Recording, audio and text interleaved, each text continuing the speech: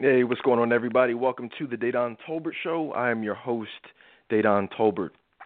This is actually, guys, it's been a little while since we've been doing the show over the last several years. It's actually the season premiere of season 11, all right? 11 seasons of the Dedan Tolbert Show. And, I was just sitting back this weekend just kind of reflecting on, why I even got into this, why I even continue to do this after so long. And one of the things I came up with, it was interesting to actually reflect on the fact that, and if you guys have been following, I know a lot of you guys have since the beginning, that, I used to have a lot of celebrities on. I used to do the show from a much different perspective than it is now. And, my goals were different. And, it's just really been a blessing over the years to evolve and to self-reflect and to realize that, really helping people, is more of a reward than helping myself. I used to want to be, a celebrity myself. I used to want to be, that guy that, was on TV and interviewed all the big names and, all those things. And, I started getting, advice letters, and testimonials, from people who listen, you know what I mean? Actually, like really listen, not just listen for entertainment, but listen to, help really change their lives. And so I just want to thank you guys for being around, through all the changes, through all the ups, the downs, the technical difficulties and different things. And, it's really been a blessing to me just to, have longevity in an industry that, I really do love and enjoy. So, with all that being said, I want to do this, today, but not just today, but moving forward. I really want to, continue to look around at the world and, continue looking around at life and just provide realness, provide advice, provide, counseling from a spiritual perspective, from a biblical standpoint. One of the things I want to do today is, is just talk about a lot. It's been a few weeks since I was live with the summer break and the Olympics and everything that's been going on. And I want to, talk about, in fact, I started doing this a little bit the last few weeks, the last time I was live. And I want to break the show down into segments. I want to talk about, what's going on in the world. I want to talk about a little bit of politics, the election coming up. I want to talk about race relations. I want to talk about entertainment news. I want to do, more Ask Dedan advice questions. And so I have a lot of that, a little of each sprinkled into tonight's show with things that have been going on over the course of the summer and the last several weeks and months. All right, so that's what I want to do tonight. As always, you guys are welcome to call in with any comments, feedback, whatever, 646-200-0366. Hit the number 1 on your keypad. And, for the newer listeners, a lot of you guys know I've been doing this for a little while now, but I'm mixing the show up. A lot of you guys may be used to listening to me at nighttime at 9 o'clock, and, you'll still continue to do that. But with just everything that I have going on personally and professionally, a lot of times this lunch hour time slot works a little bit better from 12 to 3, 12 to 2, whatever it is, as opposed to 9 to, midnight. And so just to recap, if you guys are listening, if I am live during the day, there won't be a live show or a rebroadcast at 9 o'clock. All right? So if I'm not live during the day, then there will be a rebroadcast, at 9 o'clock. All right, guys. So just, any questions about that, email me or whatever. info at trctoday.com. But pretty simple. There's been a lot going on, guys. In fact, the last time I was live, I was discussing why am I single, and I took an in-depth look. Probably really one of the more important shows that I've done relationship-wise in recent memory, because you look around, and people are getting older. When I started doing this, you figure 10 years, 11 years, I'm 38, so a lot of people are around that same age, and so were 27, 28, 25, whatever it is, and now I'm looking back, and a lot of people have been following me and have been listening, and are now the same age as me, 38, going on 40, and and that's not a bad thing necessarily, but at the same time, my goal is to help shed light on why people find themselves in the situations that they do. What are some things that may be preventing love? And so that's really what that last live show was all about. Really just looking at some of the spiritual, emotional, mental, physical, sexual issues and situations that often play a role in people not being able to, and specifically, I want to say people, this isn't a politically correct show, specifically that show was regarding women and why women find themselves maybe, successful or educated or financially well off, but not being able to, find love. So I say all that to say, if you guys missed that show, and you are single, you are looking for love, definitely, listen to that show, because, I'm just thinking back. I mean, I'm pretty sure I covered just about every major roadblock that affects women not being chosen by that man that God has for them. So definitely check that out. The last live show prior to that was my Talking Politics show, where I talked a lot about Hillary Clinton. I talked a lot about Donald Trump, the whole election, media propaganda. So definitely, if you have been following this election, you're passionate about it, definitely check that out. And just a lot of shows, man, a lot of great shows lately. Dr. Umar Johnson, and I sat down for about 2 hours, a few months ago at this point, and probably one of the realest shows you'll ever hear. You got him, being regarded as one of the realest. You guys know me, you know what I mean? You know how real I keep it. And so you get two guys like that just sitting down, talking about relationships, talking about politics, talking about law enforcement, and you're definitely going to have a lot of real information. And no, we absolutely did not agree on everything, but there were a lot of things that we did agree on. So, those are just three of the last live shows, three of, in my opinion, one of the three of the most, the realest shows. I think three of my best shows, in fact. So check them out if you missed them. So I want to start off tonight, man, with what's going on in the world. And these are just some general things that are going on in the world, and I'll just kind of break them off, like I said, politics, entertainment, race relations, things like that. But I know everyone's, right now everyone's talking about the MTV Music Awards, which were last night. And on MTV, on BET, on VH1, you know what I mean? Probably TV One, everywhere else. And, it's interesting. And you guys will, and I'll do if you guys follow me, I do an annual post MTV Music Awards special. All right, every year, I do a post-annual MTV Awards special where I break down a lot of the symbolism, a lot of the themes, much of that symbolism being demonic symbolism, satanic symbolism, symbolism specifically designed to, follow a certain trend in race relations, or what I mean. It's just so much stuff that is put into these elaborate celebrations, if you will, known as the Oscars, known as the MTV Awards, the Grammys, the Super Bowl. That's and I always, every single year, I do a special. And if you've missed any of them, if you missed the last couple of years, you can, my MTV Awards special. Last year when Miley Cyrus hosted it, I did a whole big thing. I rebroadcasted.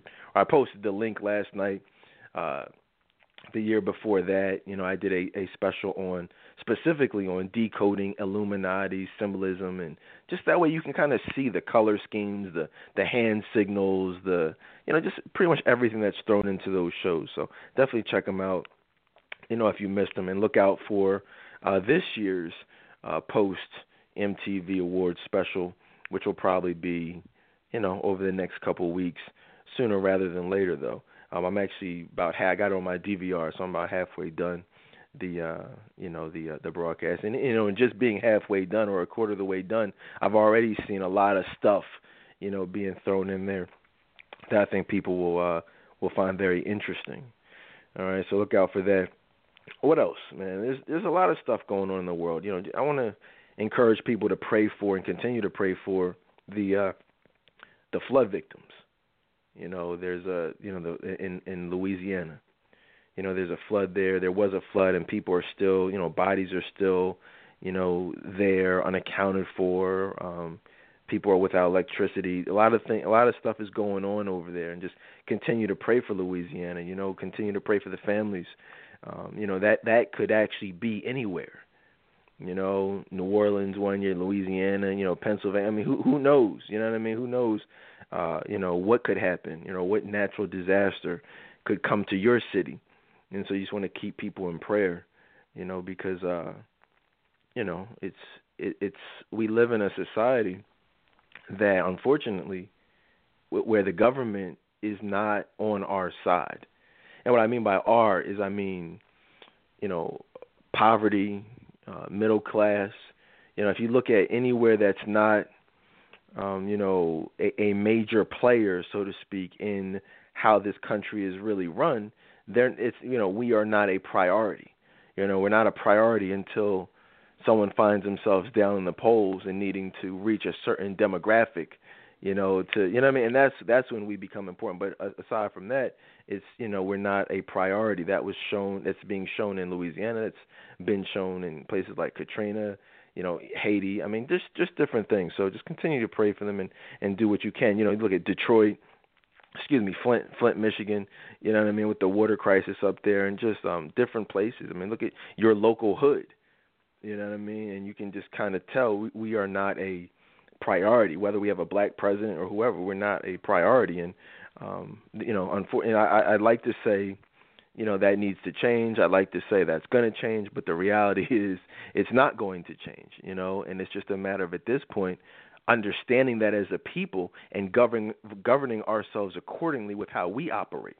A lot of people, in my opinion, they spend a lot of time trying to change something. I use that word in quotations, trying to change something that's not meant to be changed. It's kind of like trying to infiltrate the KKK and make those people, suddenly and magically, love black people, want equality for all. I mean, no, it's the KKK. That's how that organization is structured. So to go into that and try to change that, it's not logical. It's not feasible. And unfortunately, the United States is actually the same exact way. The government, the way it's structured, is the same exact way. It's up to us to understand, like, all right, well, because this is how it is, let me try to educate as many people on how it is and how to make life better for me as best I can, as well as those who are important to me. All right? So keep that in mind. What else is going on out here in the world? We had the Olympics this year, this summer. Shout out. Let me just say this before I even go any further. I don't even have a lot to say about the Olympics, but I will say that it was really great to see, first of all, see the United States winning. We won a lot. We won a lot of awards, a lot of medals, a lot of events. So that was great to see. Secondly, it was great to see a lot of African Americans winning medals. Really, I as a track runner myself, like I ran. A lot of people don't know. I don't talk about it a lot, but I was somewhat of a track star in high school. I ran in the Penn relays. I ran the 100 meters, the 200 meters, the 400 meters, the relays, the 4x1, the 4x2, the 4x4. So shout out to all my teammates from back then if they're tuned in. And so I did all that stuff, and it was pretty good. I was showing my medals to my daughter. and who thought that stuff was kind of cool. And so I really appreciated watching the track and field, and really all the events. But what was most important to me, and what was best to see, was so many white and black athletes giving honor and glory to Jesus Christ.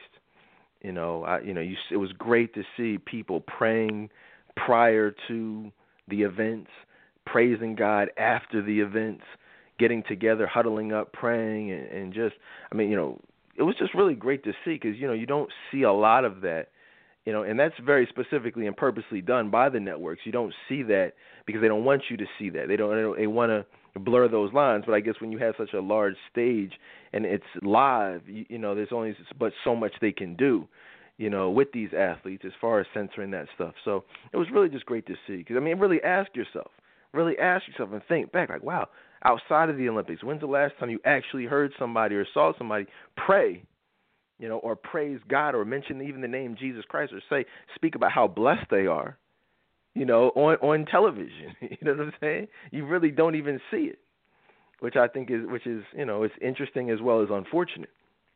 So shout out to all the competitors, all the athletes. It was great to see we didn't have any type of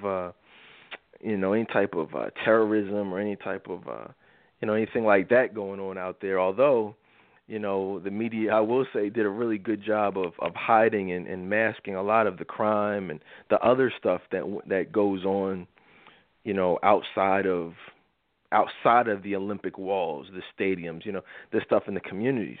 It's Brazil. I don't know if you guys know, is one of the more poor countries and actually one of the most corrupt countries in the world, as far as government's concerned. And so, it's just really unfortunate, and but it does speak directly to, why they were there, and and just how this whole, wheel, this worldwide wheel, turns, because everything is connected, everything lines up the way they want it to.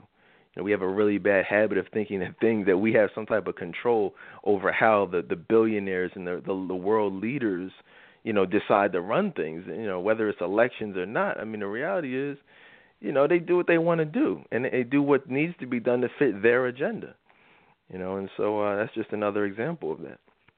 But everyone, speaking of the Olympics, everyone's been talking about Ryan Lochte. Everyone's talking about Ryan Lochte. The funny thing about Ryan Lochte is this. This goes so much far deeper than him. This whole story of him getting robbed. It's so much deeper than that. This is much deeper, which I've discussed on the post MTV Awards specials in the past, and the specials where I've specifically talked about the industry and demonic and satanic symbolism. But I'm just going to go ahead and put something out there. We're going to see a lot more of Ryan Lochte in the very near future. In fact, there's even a rumor that he was chosen to be on Dancing with the Stars, but he's lost a lot of endorsements. Yeah, everybody's mad at him.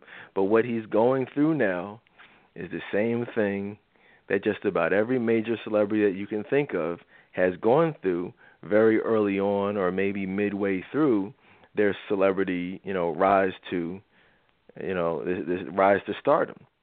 And if you guys follow I don't want to get too deep into it today, but yeah, if you guys catch my drift, we're definitely gonna be seeing a lot more of Ryan Lochte in the very near future. But as far as him being robbed,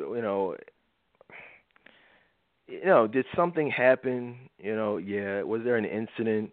Did the incident get out of hand? Yes. Did he, embellish? Did he flat out lie? Probably so. But here's the thing about it.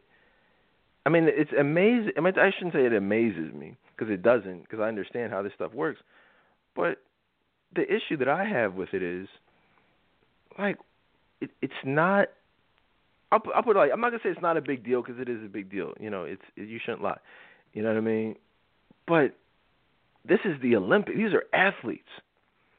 You know what I'm saying? Like this is an athlete. This is something where no one lost their life.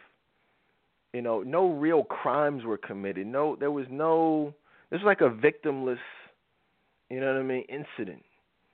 You know, but when there are actual politicians, the people who have direct responsibility over your livelihood and the legislation, you know what I'm saying, your communities, like people lie, important people, presidents lie, senators lie, Secretary of State. I mean, Hillary Clinton right now is currently under investigation for lying.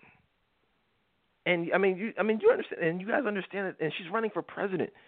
And the mass media, the mainstream media, has spent more time in these few weeks covering the Ryan Lochte situation than they have this entire time that Hillary Clinton has been under investigation. I mean, you guys know that, right? I'm not just saying that. Listen to what I'm saying. There's been more attention put on Ryan Lochte in these few weeks than the whole Clinton investigation. Think about it. You hear about it, but you don't hear about it like that. They swept it under the rug. We talk about how the system is rigged and everything. These things are. It absolutely is. People are more mad at. Look around you. Look at your Facebook statuses. Look at your news feed. Think about how crazy that is. That people, your friends, your family, your people you're cool with, they're more passionate about Ryan Lochte lying than they are about Hillary Clinton lying. Does anyone see a problem with that? You know what I mean? Really, don't take my word for it, but really just think about that. That should not be the case. Watch this. Not only are people more passionate about Ryan Lochte lying, but and not as passionate about Hillary Clinton lying, but they're actually still going to support Hillary Clinton. That's actually the craziest thing about it to me. You know what I'm saying? Like, and her lies are well documented. You know what I mean? It's not even a question of did she lie. Like people saying, well, did Ryan Lochte lie? Did he not? Like that's not a question. It's absolutely not a question that Hillary Clinton lied. You know, and did many things that were very dishonest, if not criminal, and most likely criminal. You understand it? So why, pray tell, are people not as passionate about Hillary Clinton lying? You know what I mean? I'm not even going to throw Ryan Lochte into. Forget. But like, why would you care about that and not care about Hillary Clinton's lies? I'll give you the answer to that. I'll tell you why.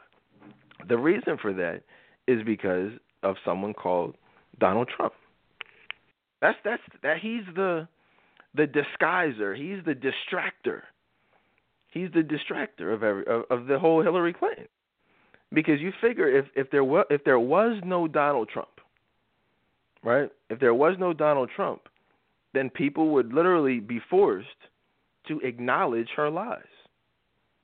You know, you'd have to have, some type of reason to focus on that. But the problem with that is, or depending on how you look at it, because for many people it's not a problem; it's actually a bailout.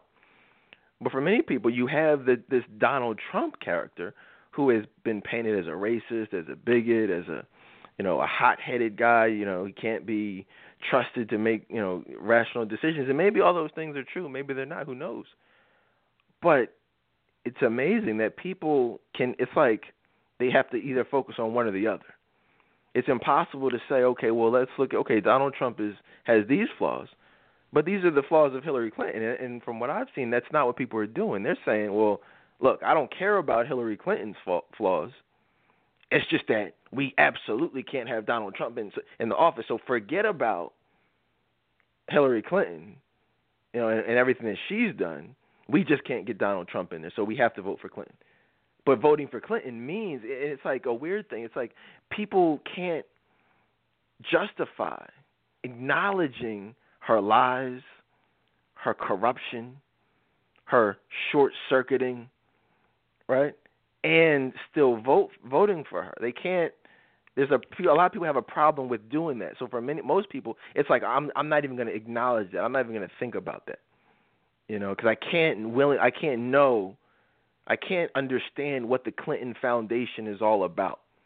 I can't really look at the fact that you have someone who has this worldwide organization who solicits money from really all over the world, millions and millions of dollars into this foundation, but at the same time travels the world as Secretary of State. You know what I mean? And the funniest, this is amazing. That's amazing to me that that's even allowed to happen. But really in the last few days, last few weeks, really the last week is the first time I've ever even heard anyone from a media, political pundit standpoint really say, well, if Hillary Clinton is elected president, then they've got to shut down the Clinton Foundation because it would be a conflict of interest. And I'm like, well, okay, I agree. You know what I'm saying? I agree with that. That's obviously it's a clash. You know what I'm saying? You can't have that type of conflict, of interest, politically. But my question is, how then in that case, how can she be Secretary of State and do all these things? What's the difference? I mean, you're still you're still responsible essentially for the United States' entire foreign policy and relations with other countries, but you have this personal relationship with them on another level, and come on, it's all corruption, guys. It's all corruption, and Hillary Clinton's a part of it, Bill Clinton's a part of it, Barack Obama is a part of it for even electing her, putting her in that position. It's you scratch my back, I'll you know what I'm saying, and that's what Bernie Sanders has been talking about. That's what I've been talking about. That's what Donald Trump is talking about. It's what a lot of people are talking about who are not afraid to step outside of what the media wants you to see and believe, and are really okay with being truthful about this thing. And that's what I just would like people to try to see and to consider, especially during this political season. I have some other stuff I want to talk about as far as a couple of things I want to talk about politically, because I have a lot to talk about today, and I don't want to spend too much time on politics, but a couple other things, speaking of lies, I was watching the news, and I don't know and I discussed this maybe a few months ago. When I was talking about the Iran deal, remember that whole Iran thing where they said, we're going to give these guys, $1 billion, actually a few $1 billion, and and we're going to lift the sanctions, towards Iran. And it was like, whoa, you guys are lifting all these sanctions, and which is going to result in them receiving billions of dollars, and and they. And over the next few months violated the terms of that agreement, and I was saying how horrible of a negotiating job we did with that, and how that was just not a smart deal to make, and and the prisoners were still not even released. The hostages that they had of ours were still not even released, and they got all that money. I talked about that, but now it turns out that those prisoners were released or since have been released.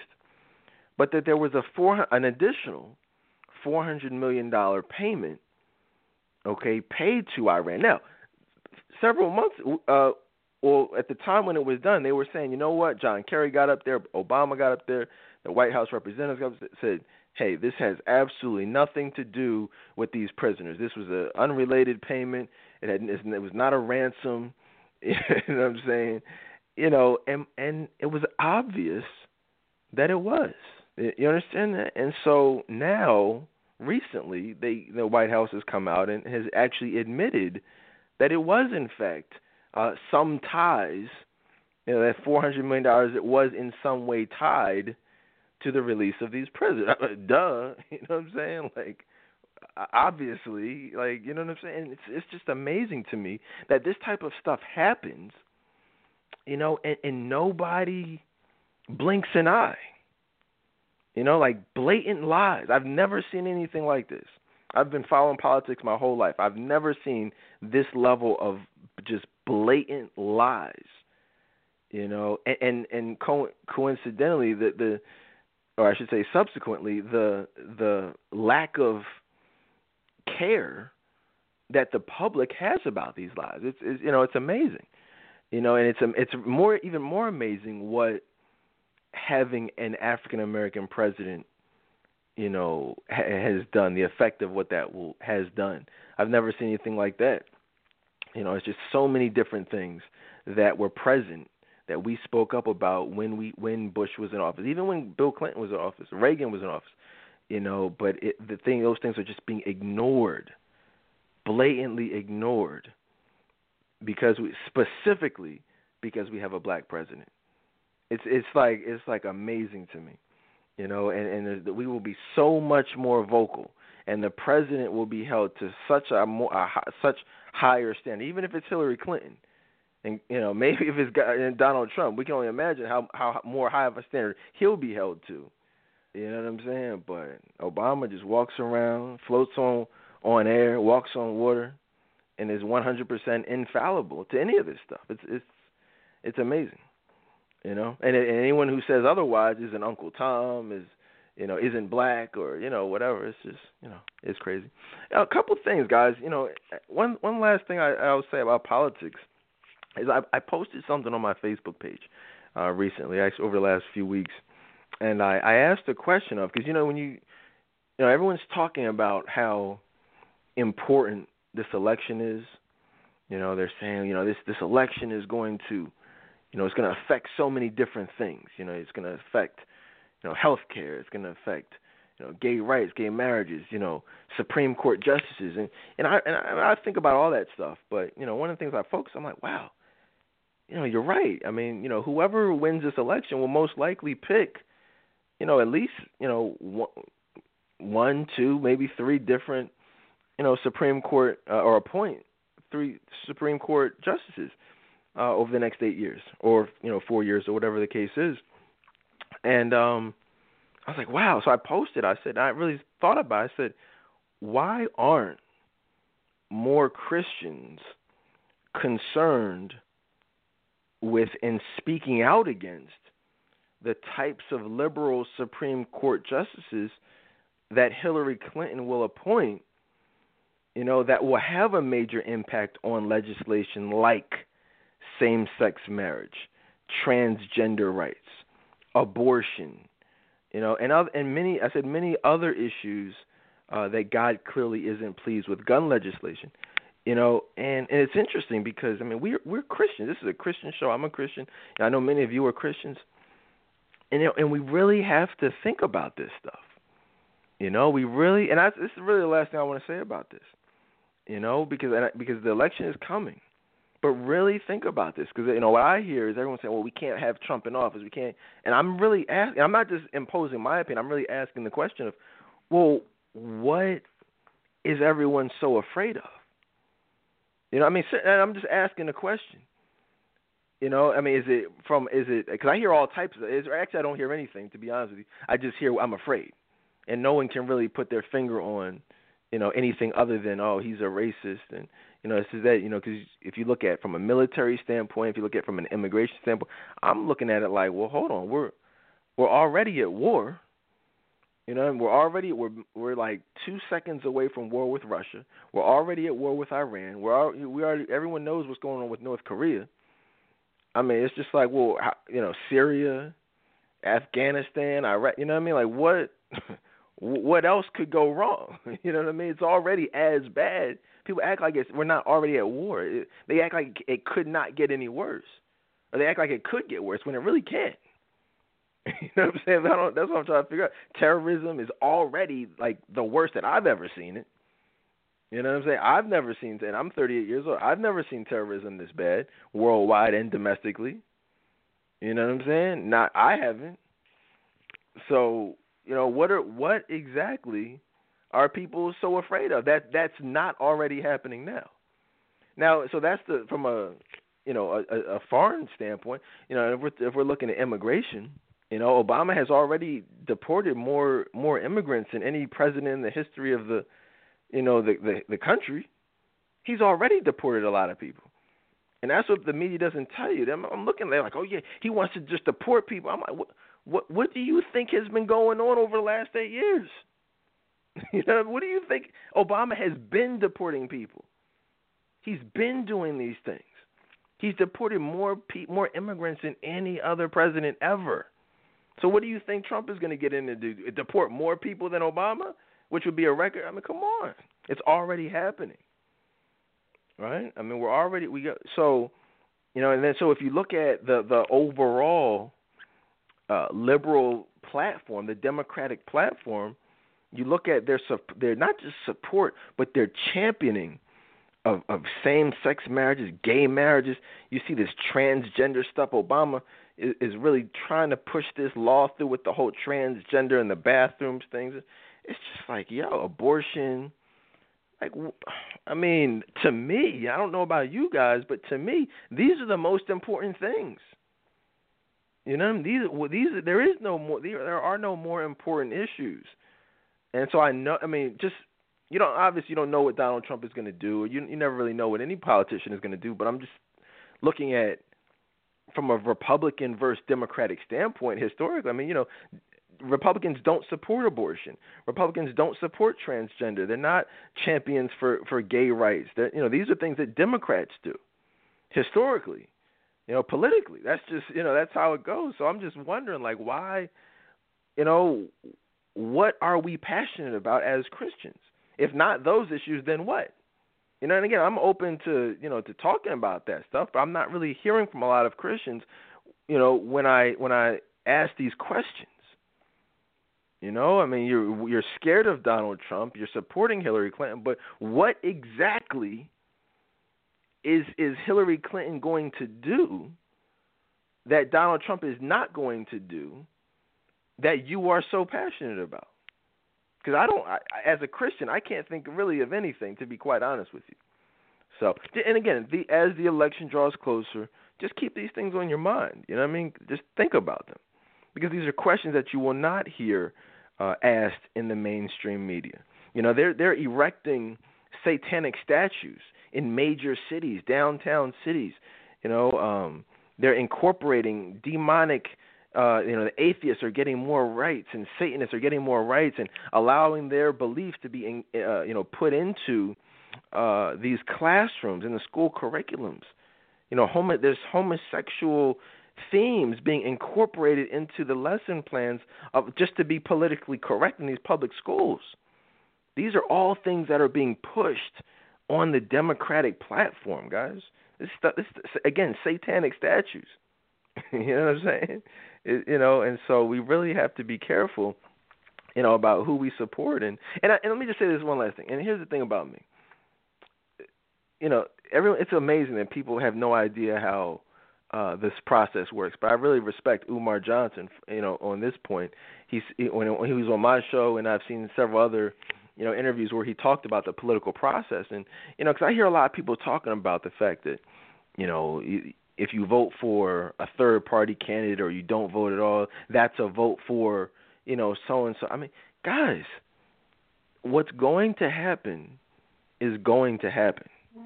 You guys, you understand that? Like, nothing is going to happen that we really have control over on a national level. Now, yeah, on the smaller scale, certain stuff can be controlled, but guys, what's going to happen is going to happen.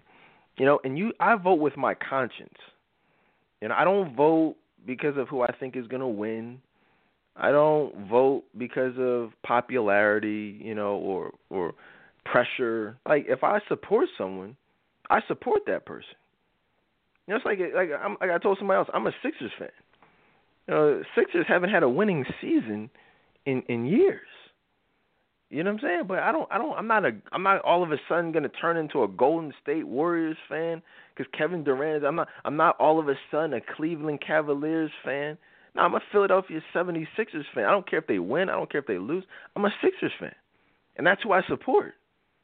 So is that a wasted ticket, me going to the game when I could go to a winning team? No, that's what I like. That's who I support, win or lose. So, I think that I would like to think that people would vote that way. Or at least that's how, maybe I'm just a different type of guy. I vote for who I want to vote for, whether they win, whether they lose. I mean, that's just, what I'd like to think that if I was running for office or if I needed, you guys to support, you guys would support me regardless if I was going to win or lose. I'd like to think that. You know what I mean? Not the haters and the psychos, but, from people who really support me. I'd like to think you guys would support me regardless. So I don't know. That's just my political spiel. You know what I'm saying? We look up. We're seeing a lot of these terms popping up, right? We're seeing these terms popping up. Homophobic. I mean, we've been hearing that, but now I'm hearing a lot more of transphobic. I'm like, what the heck? Transphobic, homophobic. I'm like, what does this stuff even mean? What does this mean? And I mentioned this before, but a phobia is a fear of something.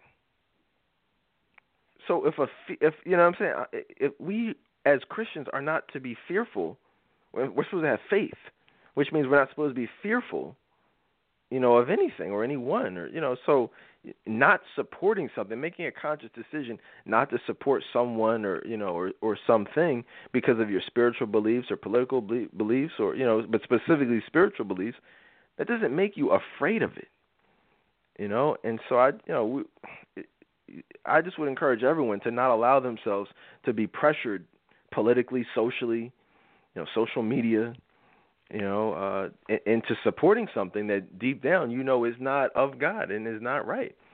I posted a meme on Facebook about astrology.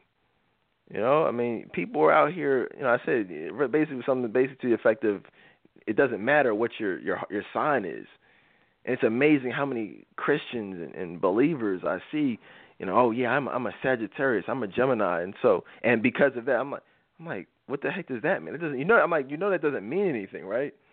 I'm like, yeah, we're good together because she's a Leo and I'm a Aries. I'm like, what the heck? I'm like, didn't you just come out of church? Like, what does that?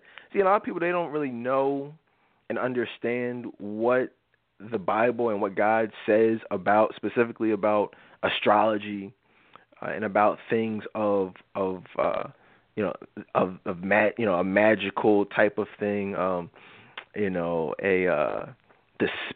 Spirits, demons, a lot of that stuff a lot of it is accurate.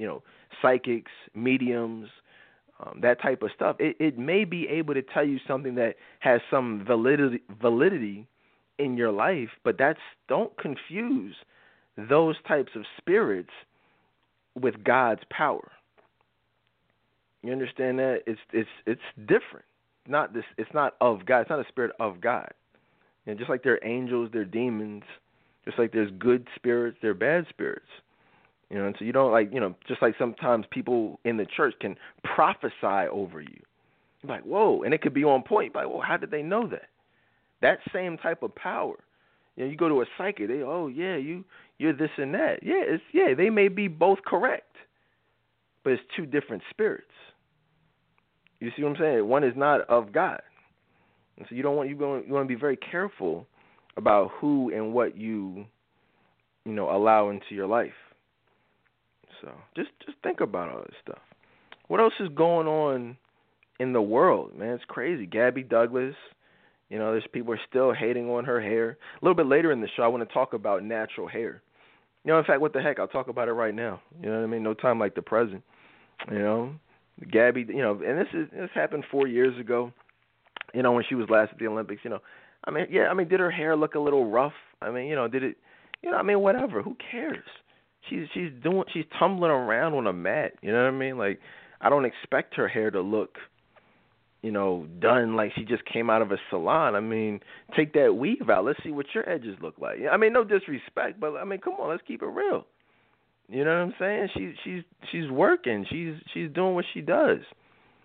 And and it's just really crazy how people target individuals, this bullying, and social media. And I just look at people. I'm like, yo, what makes you special?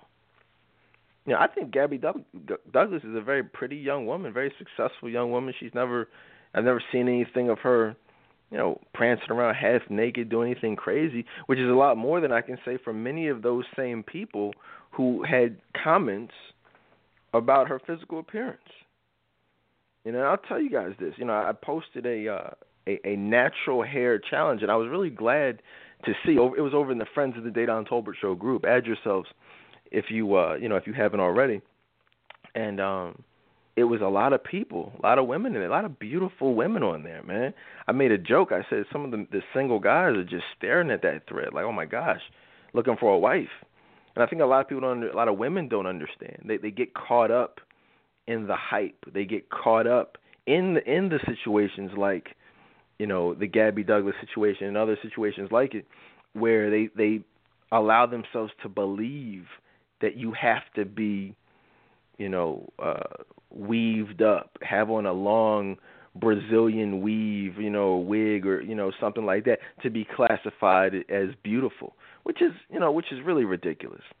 It's really ridiculous because, that thread in particular, there were so many beautiful women on there, my wife included. I mean, there's not, and I'll just tell you guys, there's nothing more beautiful than a black woman coming straight from the hairstyle or straight from doing her own hair or whatever, but just that hair done, looking beautiful. I'm talking about no weave, no wig, just nice and shiny and oily or whatever y'all do to it, make it smelling all beautiful.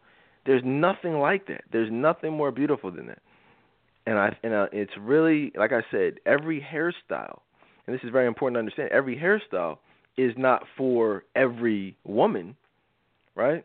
But you do need to understand that there is a hairstyle that can work for you, right? I mean, there is something that can work, and it's just a matter of identifying what that is, but don't ever allow the media to tell you, oh yeah, you got to be this or you got to be that, you got to be fake, you got to be, I was watching ESPN. They got the black chick on there. I forget her name.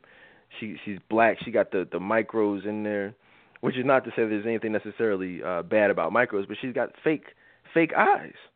And I'm like, what the heck is this? Why does she have the fake eyes in her hair? I mean, excuse me, in her head.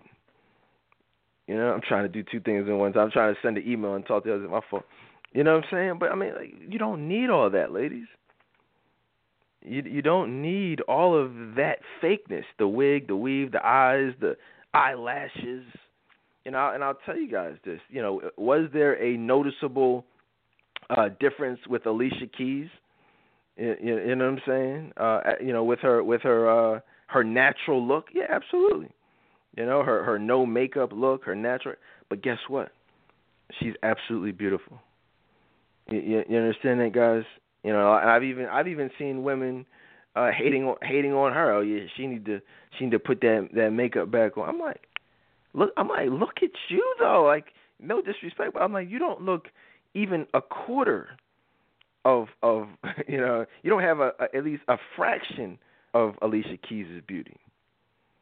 And so it's just one of those things that people have to become more secure with themselves, because the only reason that there is ever to hate on someone else or put down someone else is when you're not secure with your own beauty, secure with your own place in life, and that's when you try to tear other people down. So, definitely don't do that. What else is going on out here, man? I want to say shout out to Nate Parker. Shout out to him. He has the new movie coming out, Birth of a Nation, which I believe is already out in certain places. And a lot of people don't know that he basically produced that. I believe he directed it, himself. And it's one of those movies where you don't see that a lot. Like, he did that himself. Then he actually received, I think, like $19 million from a major distributor to put this film out. And that was, I believe at the time, and even maybe currently, because it only happened a few months ago, that was the highest amount that any independent director has ever, or producer, has ever been paid to have their film distributed nationally, internationally. It's like $19 million. And it was like, it was a record, and it just goes to show you, when you do things. Now, I found this out in corporate America myself. You know what I mean? When you are a black man, breaking records, achieving goals, doing things that white people are not even doing on a certain level, you will be targeted. because that's how I've always been, just in sales. Even when I was in corporate America, I excelled in sales, whether it was banking or telemarketing or whatever kind of sales it was. I always met and exceeded goals and broke records. And as soon as any black man will tell you, I don't know, I can't really identify with the black female experience, but I know tons of men who've been targeted and fired and disciplined, and just crazy stuff. Just because you made certain people uncomfortable, not certain people, white people uncomfortable. And this is what's happening with Nate Parker. They're bringing. This is a guy who was accused of rape. The charge. I think he was acquitted. Went through the legal process, was found not guilty.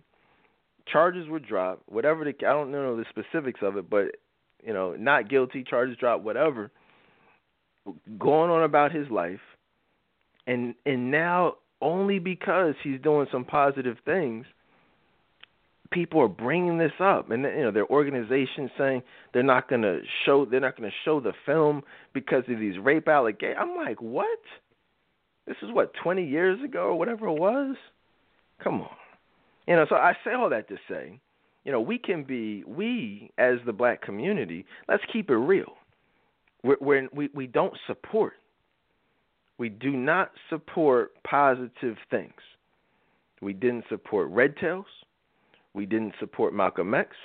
We really didn't even support Ray. We didn't support Ali.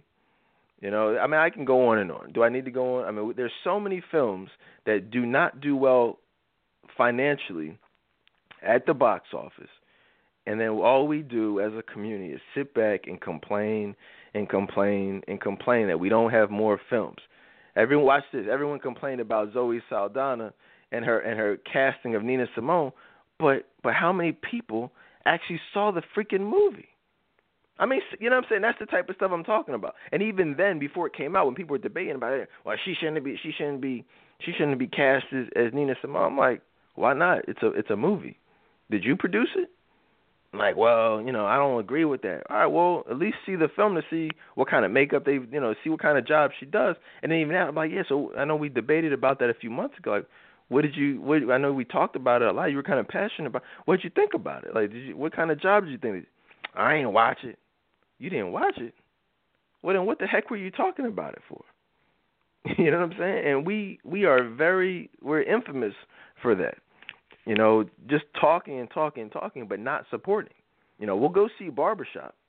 We'll go see Straight Outta Compton. We'll go see, any Kevin Hart movie that comes out, Ride Along, whatever.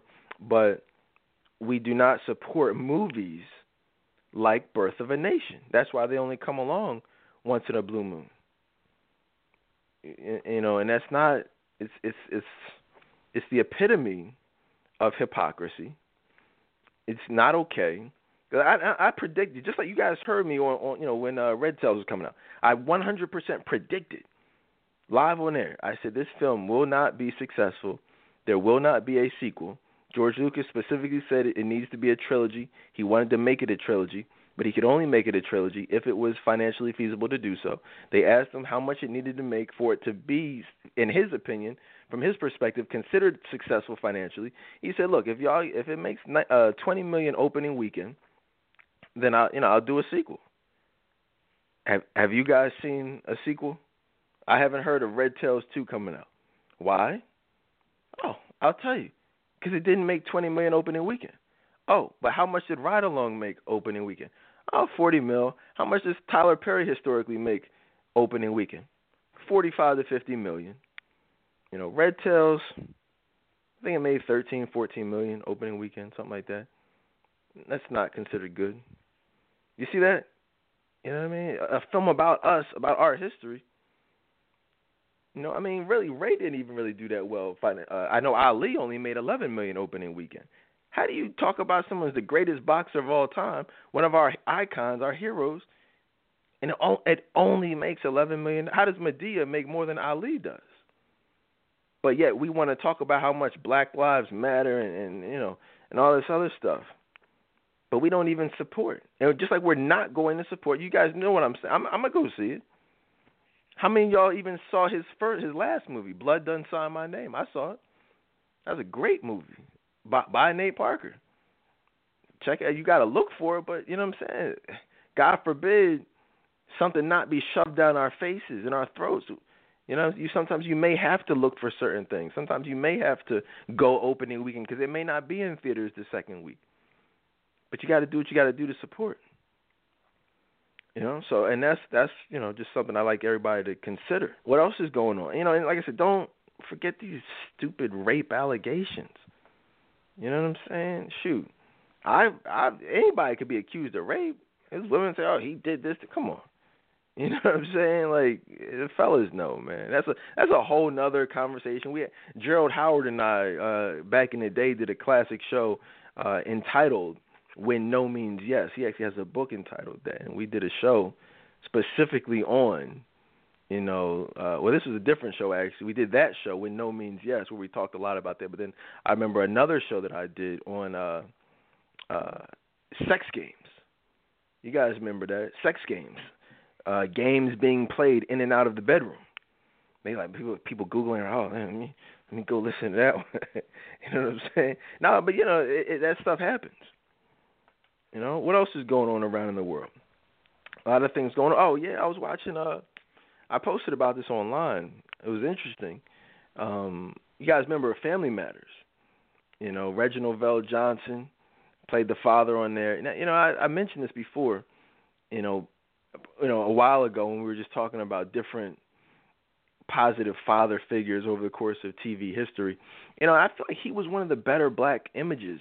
You had Bill Cosby, you had him, Robert Townsend, and now, evidently, he's gay. You know what I'm saying? But I was watching Ray Donovan over the last couple of weeks, which I watched. Good show. And, he was on there and, just dressed up as a woman. I posted a side-by-side, picture of him then as Carl Winslow, the father, strong black man. And now, fast forward 20 years later, this image of him as this, this fruitcake, dressed up as a woman, gay, and people say, well, that's just a different role. I mean, it's more than that. It's definitely more than that, guys. There is an agenda at hand. You look at the destruction of Bill Cosby and that image, that by the media. Just no, I mean, he's going to be probably found not guilty. These charges are just going to go away, or he's going to die. You know what I mean? Before he has an opportunity to, clear his name, which is really unfortunate. But either way, his image, that image of Cliff Huxtable is gone. And then you look around, Carl Winslow is gone, and they're really unfortunate. James Evans, they killed him off the show.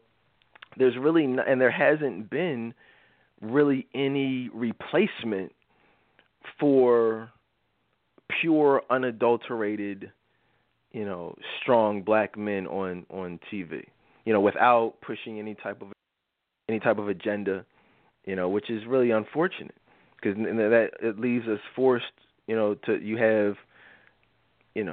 got a corrupt preacher on Greenleaf. You got your Love and Hip Hop guys. You got your buffoons, like Anthony Anderson. And it's not really this. It's not the same type of images that we once had growing up. Just strong black men, and hence, the reason why we see so many, young men dressing up as women and the transgender. I mean, it's all an agenda, guys. It's all an agenda, and we're, it's just playing out right before our eyes. The destruction of the black family, and so it's going to take people like us to keep those images alive and to create new images, even if that means, an independent film or whatever. You know what I'm saying? But something's got to happen because this is getting crazy. I mean, ironically, the first black president, you know what I'm saying, is more passionate about gay and transgender rights than he is actually preserving images of strong black fathers. That's what's crazy to me. You know what I'm saying? But well, it's not crazy really if you understand what the office of the president represents. You know what I'm saying? And it's funny. Dr. Umar Johnson, he said something. I saw him an interview. He was talking about this. And he said something I actually agree with 100%. He said that you don't pay for or you don't vote for, presidents. He said you vote for policy. Policy. He said what you're actually electing is personality. It's a matter of what kind of personality you want in place to push the policy that's already been laid out.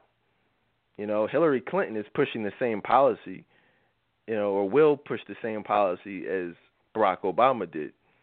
You know what I'm saying? And so on and so on. The agenda doesn't change just because the president's changed. They got this thing mapped out years and years and years and years in advance. It's just a matter of who's going to, push that agenda and in which way and who's going to be most successful and influential at pushing that agenda. That's how that decision is made, who's going to be president. What else is going on, man? Let's, just kind of transitioning to race relations. There's this, this is still a hot topic. A hotter topic than I've ever seen in America growing up. I mean, you got everything. Everything's a race issue. You got Black Lives Matter, All Lives Matter. I didn't even encourage everyone to listen to my 3-part special. I did the special on Black Lives Matter, specifically looking at the black community and, in the many different ways that I feel black lives should matter but don't. I spent a lot of time talking about violence and just a lot of different things. But listen to that show. I did a show on Alton Sterling and Philando Castile. I did shows on that stuff. I did a show specifically on the contrast between Black Lives Matter and the All Lives Matter movement. Just expressing my thoughts on that. And so I'd say listen to the 3-part special. Because I feel like it's important to hear different perspectives. If you turn on your TV, you turn on your radio, you log into Facebook, you literally see one perspective. That's it. What else is going on? You see everyone, I saw the situation with Corinne Gaines. Everyone's talking about that. Everyone's talking about how she was murdered. She was gunned down. With her child in her hand. And, guys, we really got to stop the foolishness. Because I've seen a lot of things. I've seen a lot of things on social media. I've seen a lot of things on YouTube. I've seen some things on the news. I've seen some things in person. And I'm not sure I've ever seen anything more disturbing. It was so disturbing, I thought that it might have been fake. I thought that it might have been just made up. I saw the first incident, and I posted it on my page, the first incident with her kids in the car, and she gets pulled over. She had no registration for her car, and the police officers were like, all right, well, we got to tow the car, and she's going back and forth with them, and she just saying, what, I don't give you authority over me and this and that. I'm just like, yo, are you crazy? And then I saw it escalate. I'm like, oh, this is not going to end well. I thought she was going to get shot then and there.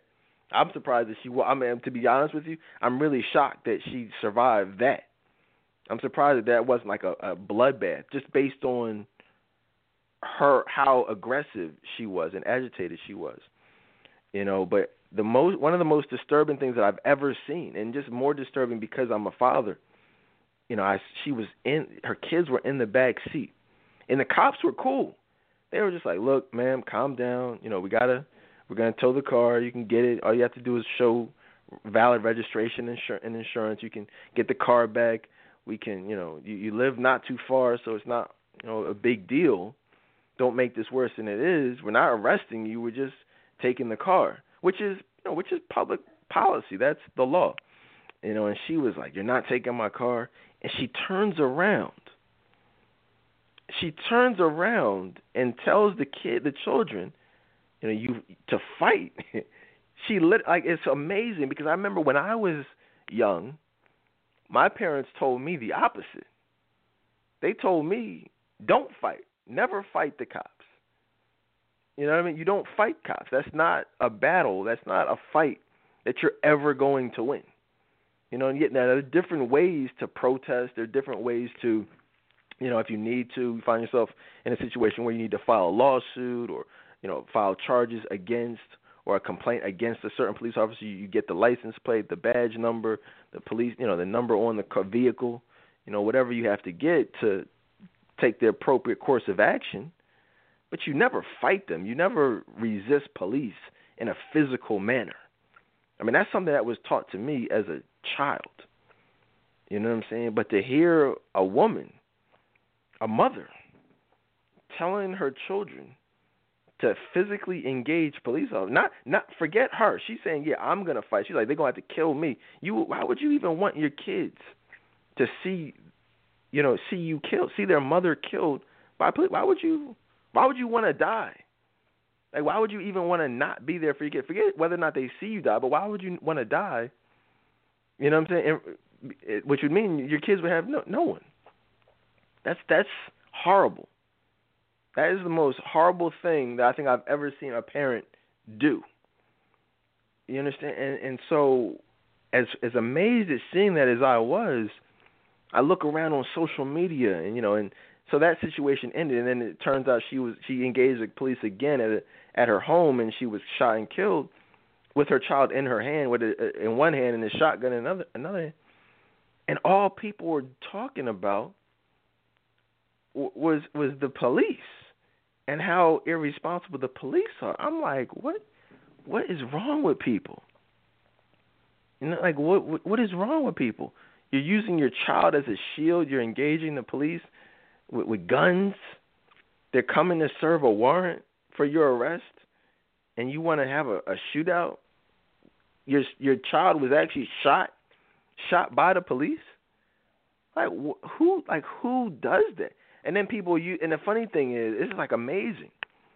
People are like, oh yeah, no, and she was mentally ill, so the police, they should have known that she was mentally ill, and they could have handled it a different way because she was mentally ill. I'm like, well, if someone is mentally ill in that capacity, why the heck do they even have custody of their kids? Why are you gonna put a child, if that's the case, why are you putting your children in an environment where they have an opportunity to be put in danger because their mother is mentally ill? I just, that's just really crazy to me. Really crazy to me. And but it just goes to show you just the narrative that's been pushed so hard by the media. It's like any police shooting, it doesn't matter what the circumstances are. Because I've never seen, not lately, any type of like, oh, okay, yeah, wow, that person was wrong, and wow, the police did what they had to do, or no, it's just, it doesn't, people don't even factor in the circumstances. People don't even, many people don't even understand the police protocol and procedure, leading up to shootings. They don't understand what kind of environment needs to be created to have a police shooting be justified. And according to the media, there's no such thing as a justifiable police shooting. Not at this point, based on everything that's been going on, which is, we have to get away from that.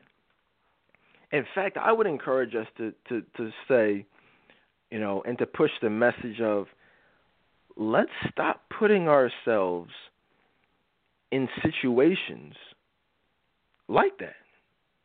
That's not to say, that's not an excuse for the police. It's not absolving, police brutality or instances, police who are, using race as a motive for pursuing certain individuals. I'm not even talking about that right now. I'm saying, let's stop being criminals.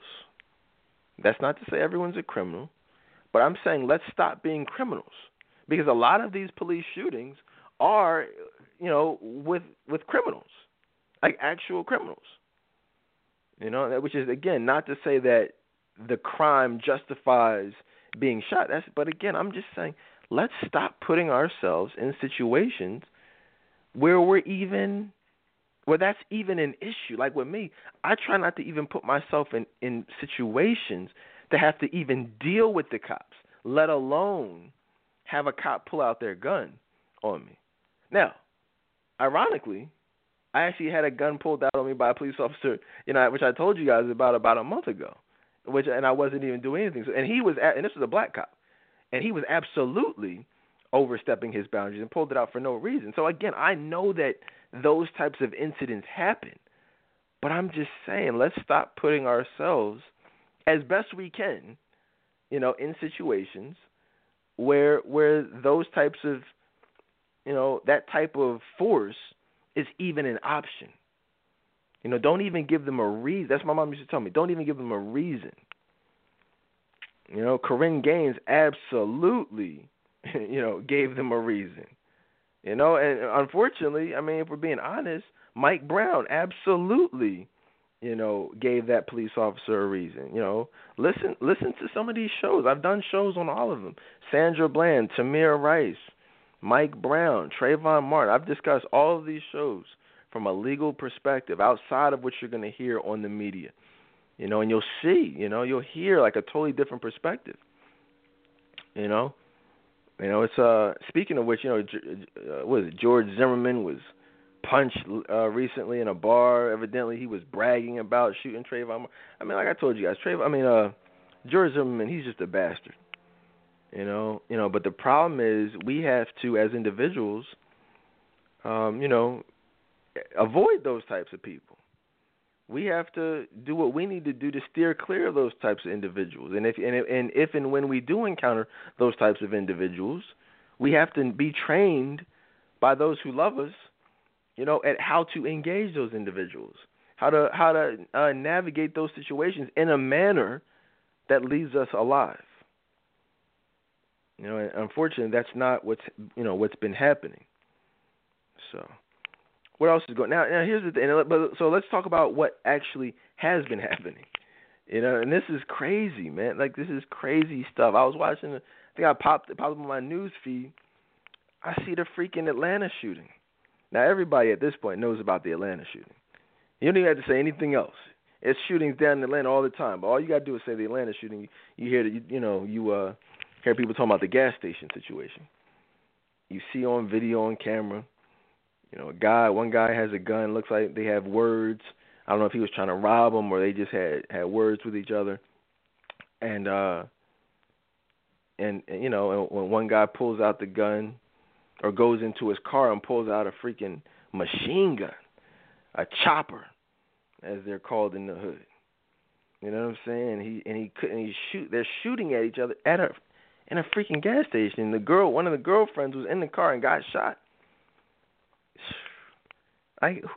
What is wrong with people? Like, this is the issue that when people see stuff like that, like, that's not even national news.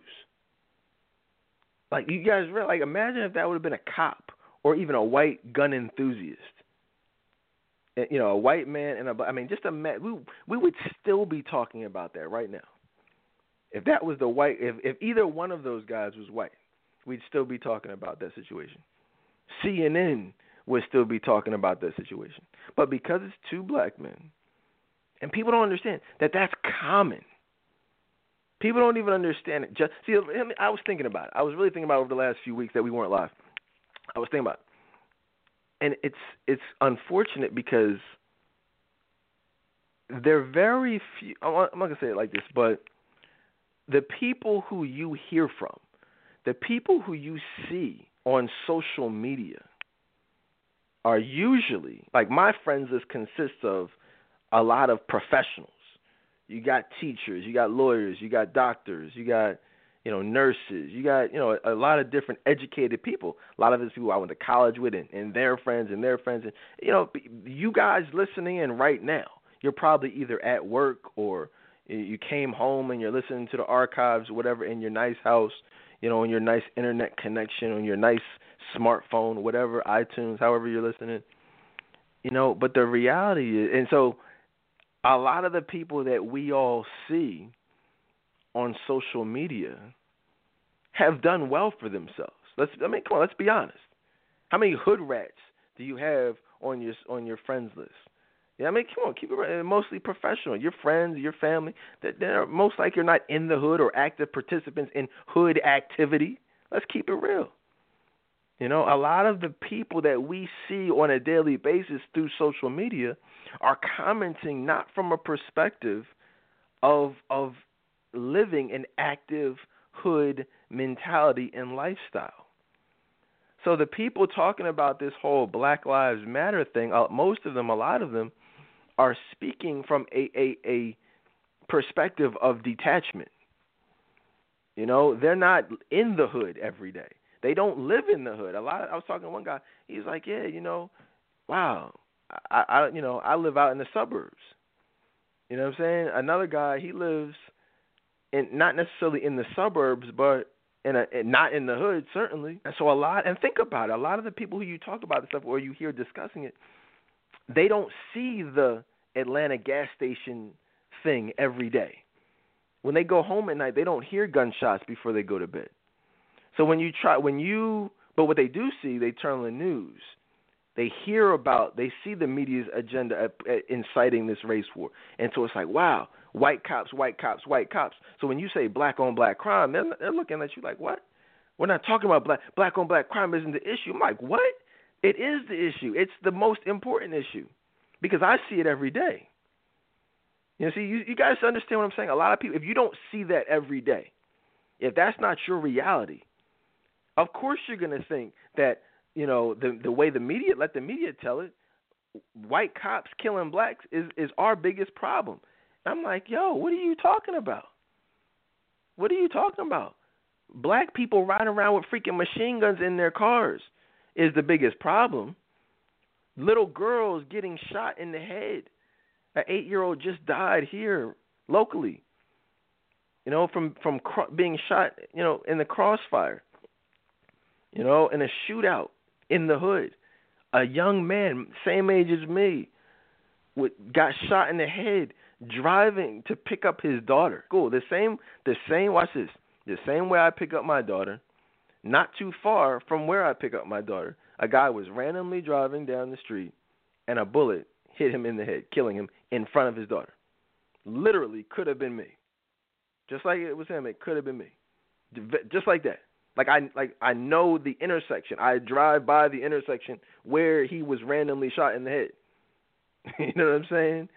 And people have the audacity to think and to say that white cops is our biggest issue, which is not to say it's not an issue, but anyone who thinks that, you know, that the fact that there were 13 shootings just in New York over the weekend. You know, just in New York. I mean, you know, Chicago. I mean, there's been hundreds and hundreds and thousands of deaths as a result of black on black crime.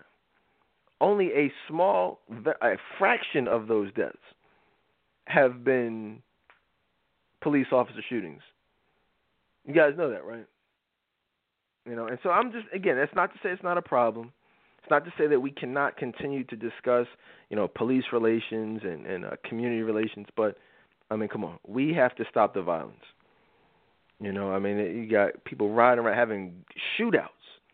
The crazy thing is, when I was clubbing, I'll never forget it. It didn't happen, but it could have happened. I mean, I've seen so much. I've been in shootouts, not myself shooting, but like in an environment where gunshots were being fired and I had to take cover. You know what I'm saying? Like that's happened. I've seen that. I've been involved in that. You know, been in the club and they say, whoa, security guards guarding the exit, saying don't play to let out, don't even go outside. Oh, y'all gotta chill. Don't leave yet. They're shooting outside right now. You know, like I've been in the club. Like I've been in a hole in the wall spot, a bar in the worst part of West Philly. You know, at 6 in the morning, 5 in the morning, 6 in the morning. You know, one way in, one way out. Fight breaks out. Like, oh, he's got a gun. Yo, get down. Oh, snap, get down. Praying that I don't hear shooting. I remember. I'll never forget that. You know, that's I've been in those situations. You know, I see that stuff every single day. And so it's amazing when people detach from that, or never have seen that at all, try to tell me a white cop is my biggest threat. I'm like, come on, what are you talking about? Are you crazy? You know what I'm saying? Like, seriously. We are our own worst enemy. We are our biggest threat. Black men are black men and the black community's biggest threat. I mean, you guys know that, right? That's not like I'm not just saying that. That's an actual fact. And anyone who says otherwise is either detached or has never experienced reality, in the inner city.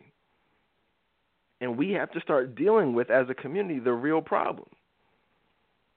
The other day, a 65-year-old woman was shot and killed. Home invasion. You can't even sit on your porch. You can't even sit with your screen door open.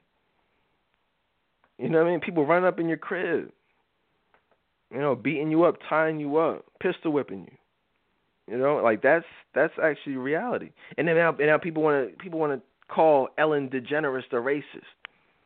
People want, oh my God, you're a racist because you're a comedian who made a joke about riding the back of, Usain Bolt. Like, come on. And they're like, oh my God, like this has got to stop. Donald Trump is a racist. He's the worst thing that could possibly happen. I'm like, what? Come to North Philadelphia, and you tell me if Donald Trump is the worst thing that could happen. I mean, seriously, I don't care about no Donald Trump. I'm worried about the nigga standing on the corner plotting to rob me. I'm worried about the guy. I go to the gas station to gas up my truck. Like, yo, my man, you got a quarter? Like, nah, I ain't got a quarter. Yo, you know what time it is? Nope. You know what I'm saying? Don't know what time it is. I ain't got no change. These niggas out here trying to rob you, and people talking about Donald Trump. Donald Trump, at least he ain't robbing nobody. He ain't he ain't got the chopper in the trunk. Black musicians making music got the chopper in the trunk. Like, what the heck? They're glorifying this stuff. These are the songs that are being requested on the black stations, and the cycle is perpetuating itself. But people want to talk about Donald Trump. Yo, like I said, man, maybe I'm just a different type of dude. I look at things differently, but we got to start looking at the real problems in America. What else is going on? Let's talk about some entertainment news. Politics and race relations. These can be heavy topics. I Am Kate was canceled. I Am Kate, Bruce Jenner. Does anyone care that Bruce Jenner's show was canceled on VH1? I personally do not care. I'm not even gonna say I'm happy because I would have to care to be happy, but because I don't care. Did I watch it? No. Did I have any intention on ever watching it? No. So what I'm more concerned about is the fact that the agenda of the effect that the fact that he even had a show has had on the direction that this country is going. Because he only had a show because of the way that the agenda was being pushed. When he came out, there was this huge push. And so that's why he got the show. So whether or not the show was canceled or not, the effect, that started a movement. And we're only, which has been substantiated by Barack Obama, pushed by Obama, pushed by this whole government, so we're only going to now see it get worse. It's amazing. People, they talk about this. They're like, oh my God, I don't like that. But they don't link it to the people who are actively pushing this stuff. So yeah, man, it's crazy. So I Am Kate was canceled. What else is going on, man? They're talking about reviving the Freaknik picnic in Atlanta. From what I hear, that was canceled though. Here's the thing: people. I don't understand people. I do, and it's just that people don't make sense. People were protesting. Oh my gosh, we shouldn't bring back the Freaknik. Yo, the entire black community is one big Freaknik. You know what I'm saying? It doesn't matter if there's a Freaknik. People are still out here dressing like hoes, men are preying upon these hoes. They are having sex with these women. You know, they are having unprotected sex. They're having babies. You know, and you know, it's destroying the black family, the black community. You know, and you know, people are okay with this stuff. I mean, we support the ratchet shows, but people don't want to support a ratchet party. They watch the reality TV, but they don't want to support the reality. What's the big deal? You know what I'm saying? It's all the same. You know, just be, you know, it doesn't matter. It's not the party. You know, it's like people, I don't like this candidate, but I support the government. Well, what the heck you know, the government is the real issue. It's not the candidate running to be a part of that government. You know, you're not a politician and then get in government to change the government. You're elected, you're put in that position because you're down with the agenda. And if you're not down with the agenda and you really try to change the system, you get a bullet in your head just like John F. Kennedy, you know, or Abraham Lincoln, or whoever, or anyone else who tries to change the system. Martin Luther King, Malcolm X, Robert Kennedy. I mean, you know, the list goes on and on. But if you don't get a bullet in your head, I don't, you know, Obama hasn't got a bullet in his head, so guess what that means? All that change stuff, you know what I'm saying? It wasn't changing of anything, you know, because it's not meant to be changed. So that's how that goes. What else is going on? Yeah, it was interesting, man. You know, speaking of conforming and going along with the agenda, you know, I was my wife and I, we watched that show, Music Moguls, with Dame Dash, Jermaine Dupri, Birdman, and Snoop. And so we were watching it, and I taped it, and I put the, you know, I taped a little clip of Birdman speaking, and he was speaking to his, you know, his artists and some of his workers. He was like, look, man, you know, to be successful, like on the level that I've been successful, you know, you have to sell your soul. He was like, I sold my soul to this. You know what I mean? I gave my life. You know, I gave my soul. You know, and it's like weird. You know, it's like some of y'all, you know, you haven't sold your souls. You know, like you go to work, you work hard. You know, you love your family. You know, you have fun with your friends. You maybe go out, whatever like that. You do a good job. You maybe work overtime a little bit, come in early sometimes, but you know, you pretty much just do what you got to do. You live a nice life. You haven't sold your soul for anything. Like, you know, I work hard. You know, I have several businesses. You know, I have a family. You know, I like to have fun. I do some things, travel. But, you know, I haven't sold my soul. I haven't given my soul for the things I do. I mean, that doesn't mean I can't work hard. But he's saying, like, whoa, hold up. He's like, nah, you got to sell your soul for this. And like, really just think about that, guys. Think about what the Bible says, you know, about being so evil, about the entertainment industry being so evil, you know, and what it says about being a celebrity and being rich and famous, and how that's evil and that's not that's not of God, you know. And then you subsequently hear people talking about how, you know, how they sold their souls. You see this symbolism. You see, you know, all types of things. I mean, it's all over. You definitely you see it everywhere. And so that should tell you right there, like, there's some truth in what he's saying to you. You know, he's listen, guys, I don't know if you guys know, but Birdman is in the top 5 of the richest in all of hip-hop. I mean, I think it's, at this point, Dr. Dre, Diddy, Jay-Z, Birdman, and I think Drake was up there. You know what I mean? That's like the top 5. And I mean, you figure, so Drake, I mean, you know, Baby's got, you know, Lil Wayne, Nicki Minaj, Drake, you know, Cash Money, Young Money, like that whole thing. Man, it's a lot of money. So you ask yourself, like, what really has to be done to achieve that level, you know, of financial success? Well, I mean, he told you right there. He said, I sold my soul to this, you know? And it's weird because people, they'll hear that, they'll see the financial gain, they'll hear people actually talk about selling their soul, they'll see the satanic and demonic symbolism, but very few people are able to actually put it all together and make sense of it and be like, whoa, the Bible is actually correct. What do you mean by the Bible, Dedan? Well, let me just read y'all something real quick. Over in 1 Timothy 6, verse 6 through 10, says, now there is great gain in godliness with contentment, for we brought nothing into the world and cannot take anything out of the world. But if we have food and clothing, with these we will be content.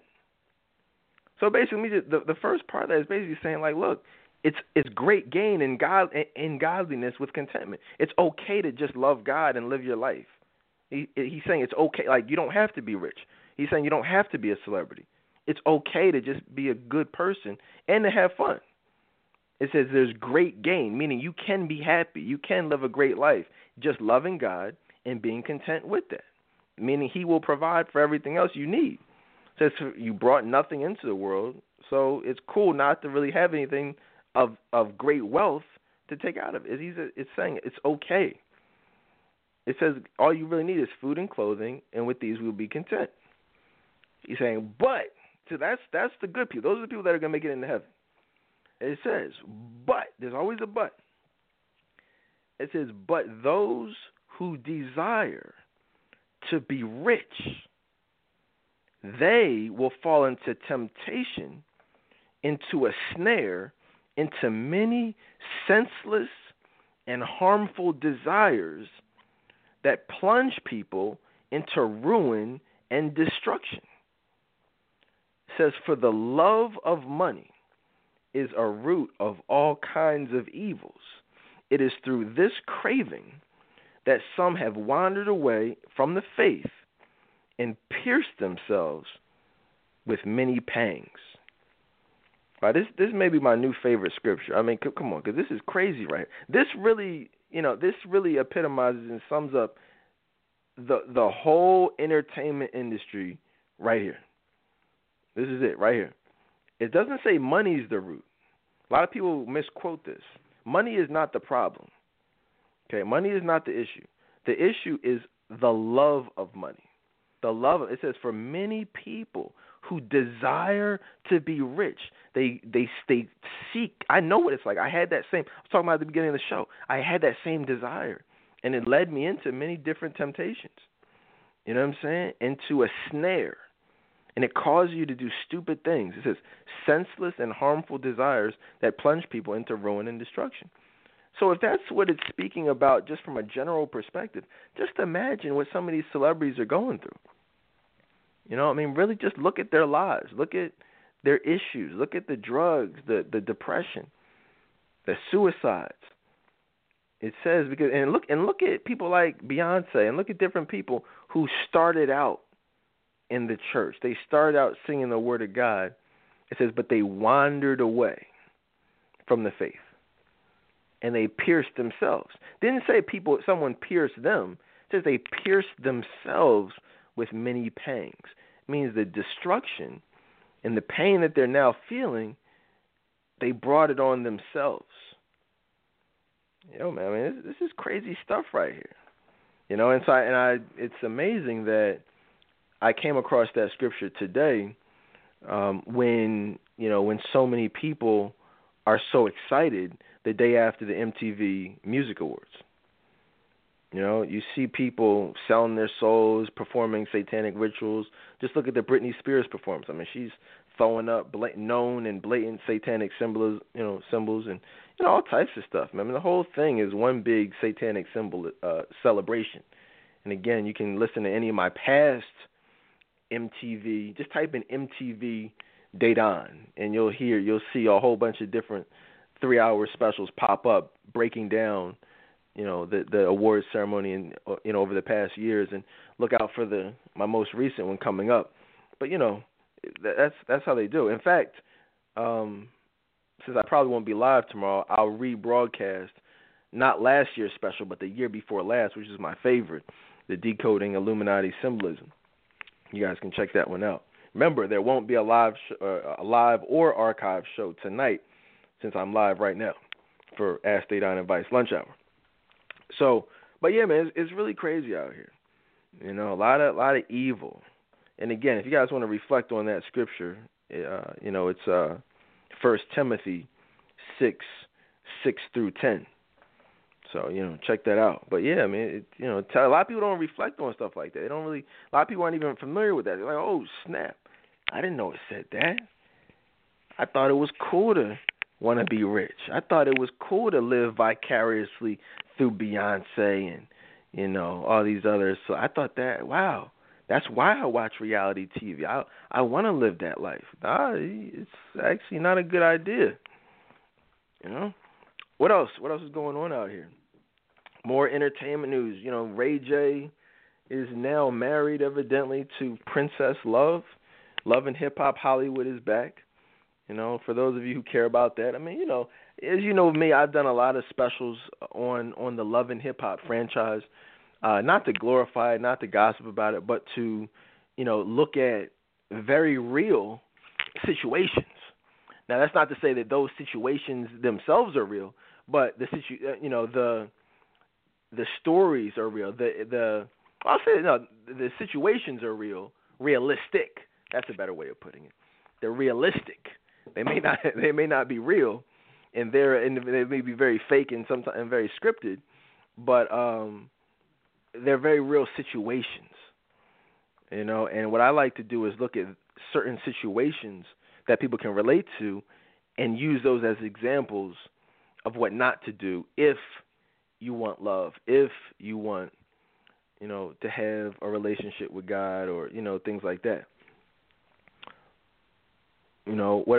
So Ray J. The one thing I did want to talk about regarding Ray J, as well as Kevin Hart. You know, Kevin Hart recently was married. I think he's on his honeymoon now, or was last week, with his wife. You know, and people were talking about, oh my gosh, you know, neither one of them got a prenup, and, you know, what if something happens? And I several years ago, I did a whole show on prenuptial agreements. And it really goes to show you, because, you know, I hear a lot of people really passionate. They act like it's their money. I'm like, yo, chill. Like, and that just goes to show you where we are as a community. It goes to show you what's so important to us. It goes to show you why so many people vote how they vote. They vote based on their wallets. You know, they vote based on, you know, on what a certain candidate they think can do for them financially. And when we look at situations like this, people are thinking, wow, I wouldn't want to be in that situation. And then when we get divorced, that person take all my money or take half my money. They're not thinking, wow, you know what, I love this person. And because I love them, I'm going to, you know, marry them, and we're going to be together forever. They're not thinking that. They're thinking, you know, wow, I need to protect myself because what I see around me is so negative. You know, I need to protect myself because, you know, my faith in God isn't strong enough to say that this will actually be forever. It most likely will be temporary. So because it's temporary, let me at least put in place something that will protect my assets. You know, and I look at it like, I mean, now, coincidentally and ironically, I wouldn't be surprised if Ray J and Princess, you know, divorced. I really wouldn't be surprised if Kevin Hart and his wife end up divorced. I'm not wishing that on them, but I wouldn't be surprised. So in their case, maybe a prenup is best. But generally speaking, you know, when you have a relationship with God, you know, when you are praying for something, you are asking God to bless something, it's counterproductive, it's hypocritical, you know, to say, God, bless this forever, God, you know, protect this marriage. But if you don't, I'm going to put this, you know, this contract in place to protect me financially. I mean, that's what you might as well not even pray. You might as well just go down to the courthouse. Don't even go to a church. Don't take vows. Don't jump to whatever, you know, lighting the candle, tying a freaking ball of yarn or whatever it is people do. You know what I mean? Don't do none of that. You know what I mean? Don't leave God out of it, because you can't pray without faith. And if you do, it's a waste of time. And so that's, so it's like if you know you want something, why would you prepare for it not to last? It's just that's stupid. Did you guys know that the divorce rate is almost 10% higher when prenups are in place? It's like you're planning. You might as well not even get married. If you say, like, I could even see people saying, "Hey, look, I love you, you love me. I've got this money, whatever. I don't care about that. But hey, if we break up for whatever reason, just don't be a psycho. I know you're not crazy, and I know you're fair. And so if something ever did happen, whatever, we would just, we divvied up, whatever. I could I wouldn't even do that. But even if that's just like a logical conversation to have. You know what I mean? Like, okay, you're not crazy, you're not a gold digger, whatever. But you're basically saying, hey, I don't even trust you enough to be able for us to go our separate ways and you to do the right thing. I don't trust you. I actually believe you would try to take from me things that you're not entitled to or didn't work for or whatever. So because of that, I have to put this piece of paper in place to make sure you're not crazy, to make sure you're not going to try to steal from me or take what's not yours. I personally would not ever marry someone who I felt that way towards, and so or who felt that way towards me. And so I think that we just have to get over that type of stuff. You have to either you trust a person or you don't. Either you trust God or you don't. But you can't have both. You can't have a prenup and trust God. And what I'm seeing more and more of in today's society, and I touched on this in on my last special on Why Am I Single, talking about why women have issues finding love in today's society. A lot of times, many women are growing up, within a single parent home. So as a result, there is, in many cases, poverty. There is struggle. So as you get older and you make something out of yourself and you put yourself in a good position financially, you say, well, hold on, I work hard for this. So I didn't have a father there. So if you leave, I don't want to be in a situation where I have nothing. So it's that type of thing. You know what I mean? And so you go into protect mode. But that mentality, I call it the independent woman mentality. It has a way of preventing love. And I mean, when I say love, I mean true love. All right? It's deep, man. A lot of women struggle with that, with that mentality. And again, it's not their fault per se. In fact, it's the fault of the men. It's the fault of the fathers, not being there, not doing what they're supposed to do, and not protecting the young women, not, doing a good enough job of making them believe that a man can provide for them. He will protect them and not hurt them. The father, you guys, a lot of people don't understand. It's the father's job to instill that belief in these young girls, because the father won't always be there. So it's his job to say, "Hey, look, I won't be here, but this is the type of man who you should be with, and who will treat you, just as good as I've ever treated you." That's what I'm trying to do with my daughter. I try to give her a positive example. So she won't deal with some of these freaking niggas out here with the choppers in the car, in the trunk. You know what I'm saying? I mean, that's how it goes, right? You don't see women dealing with those types of men 9 times out of 10 when they grow up with a great father. Why would they? There's no reason to, because you have a good image of a father. So why would you deal with a thug? Why would you deal with a loser? And so we just got to get to a place of, fathers being fathers and doing what they're supposed to do. So that's how that goes. One of the things I wanted to do, that's the entertainment news. Some other stuff. Tammy and Waka Flocka got back together. I haven't researched her history, but I'm pretty sure Tammy grew up without a father. I'm just gonna go out on a limb and say that because when you end up with Waka Flocka, and he's cheated on you, he's just not treating you in a manner that you deserve and want to be treated, and you separate, you walk away, and then you take him back. I mean, it's just like, okay, what kind of image did you see growing up? But I pray for her, I pray for him, I wish them the best, or whatever's supposed to happen. But I'm gonna go out on a limb and say I don't think that anyone wants to end up with a Waka Flocka. I don't think Waka Flocka Flame is is the man that any woman has prayed for. I could be wrong. You know what I mean? But if Waka Flocka is who you want, hey, more power to you. What's up with Odell Beckham Jr.? A lot of I mean, here's the thing. I don't really care about him, but a lot of people are talking about it. It's news. There was a recent video of him popping up in a hot tub, a jacuzzi of some sort with several men. Now, I don't know. Like I said, I've seen people say, well, maybe those were his teammates. I've seen a number of different possible scenarios and explanations for that. Listen, again, I've seen him in different situations. I've seen the video of him in the club twerking and the guy grinding on him, and now the hot tub where he's singing sexual healing in a hot tub full of men. Guys, we have to stop the foolishness. I mean, we really got to stop the foolishness. At some point, this is the society that we live in.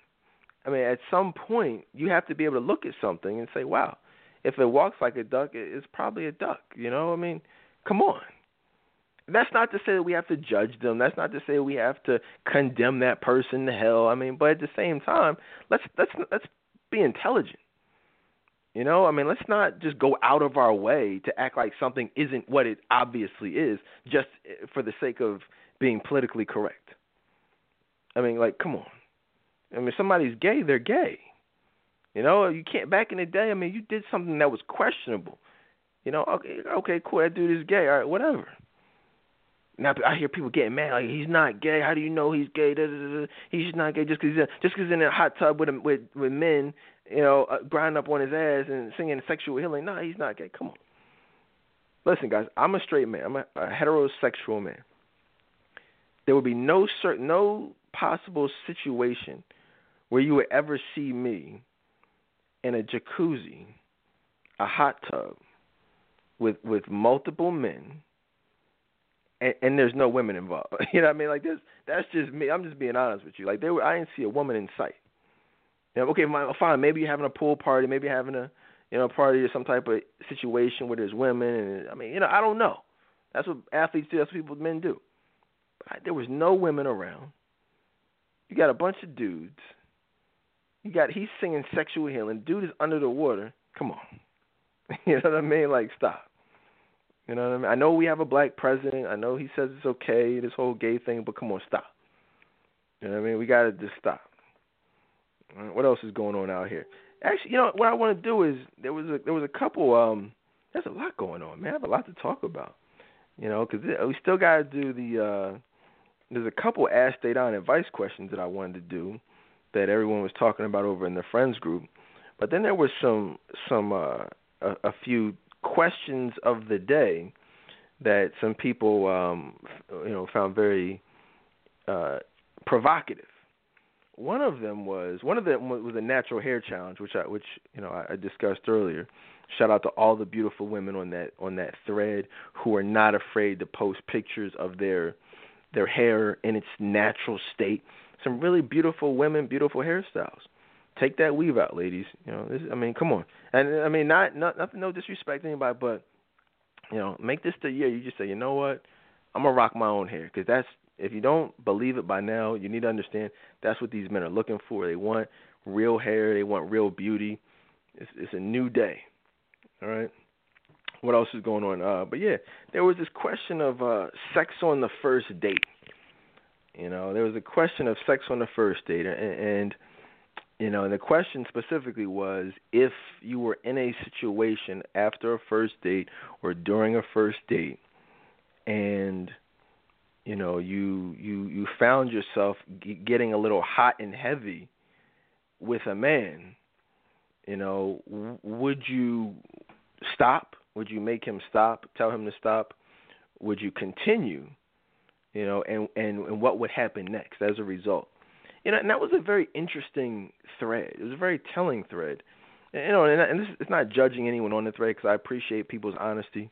But what was interesting is that I saw a lot of women saying that most women were saying that they would stop.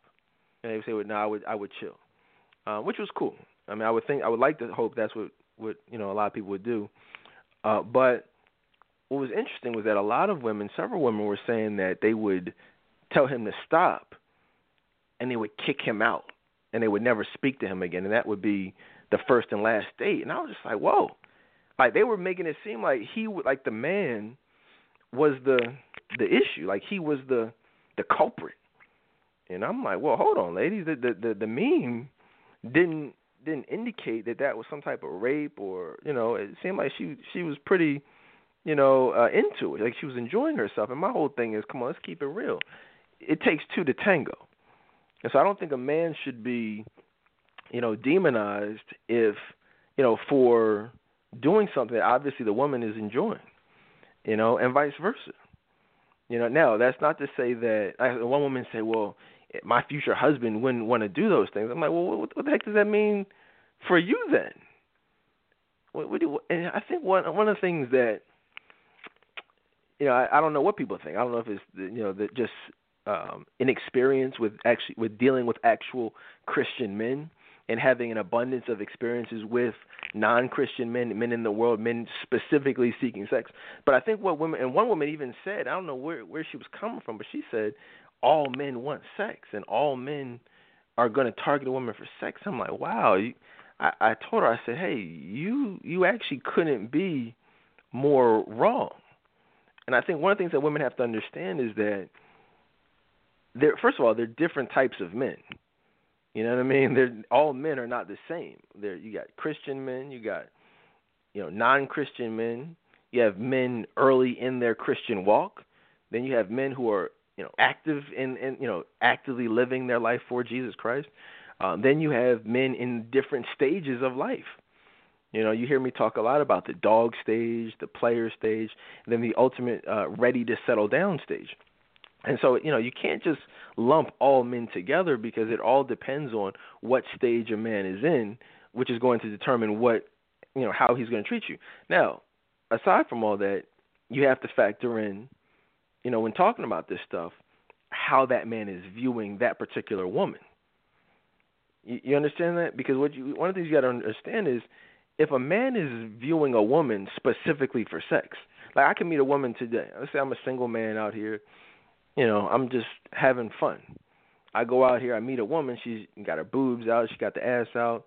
She's not really my type physically to the point where I want to wife her up. I mean, just there's nothing about her makes me even want to, pursue something serious with her. So, but there is a sexual attraction. So let's just say I'm like, oh man, I sure wouldn't mind having her sexually. So I bring her back to the crib. I'm not trying to talk a lot. I'm not trying to learn about her deepest, innermost thoughts. I'm trying to smash. Just like a lot of these men out here, they're just trying to smash. So that's how that particular man was viewing that particular woman. Now, that particular man might meet someone the following week and be 100% interested in her and getting to know her, right? I mean, that's happened to me before. I mean, every woman is not going to be your future wife. And depending on how strong that relationship with God is, that's going to determine how that man treats that woman.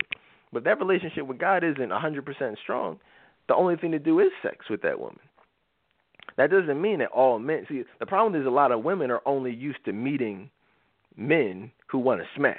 That's where that emotional unavailability comes in. There's so many emotionally unavailable women out here who think they're God's gift to man and are just waiting to be found by a husband, and it's not going to happen because they don't understand their flaws. They don't understand what's holding them back. They don't understand the vibe that's being projected. And what's happening is, until you remove a particular sexual vibe from yourself, you're going to continue only attracting the same type of man over and over and over again. And so now in the situation, in that meme, if that happened, you guys have to understand, I don't care if it's your future husband, I don't care if he's on fire for Christ. Guess what? He's still got something in between his legs. And I don't care how saved and sanctified you are. And I think a lot of women got to get it twisted. There's going to be a sexual attraction, there's going to be some form of physical attraction between a man and a man and a woman who are going to ultimately become husband and wife. There's going to be a physical attraction there, and let's be honest, there may at some point, most likely, will be a sexual attraction.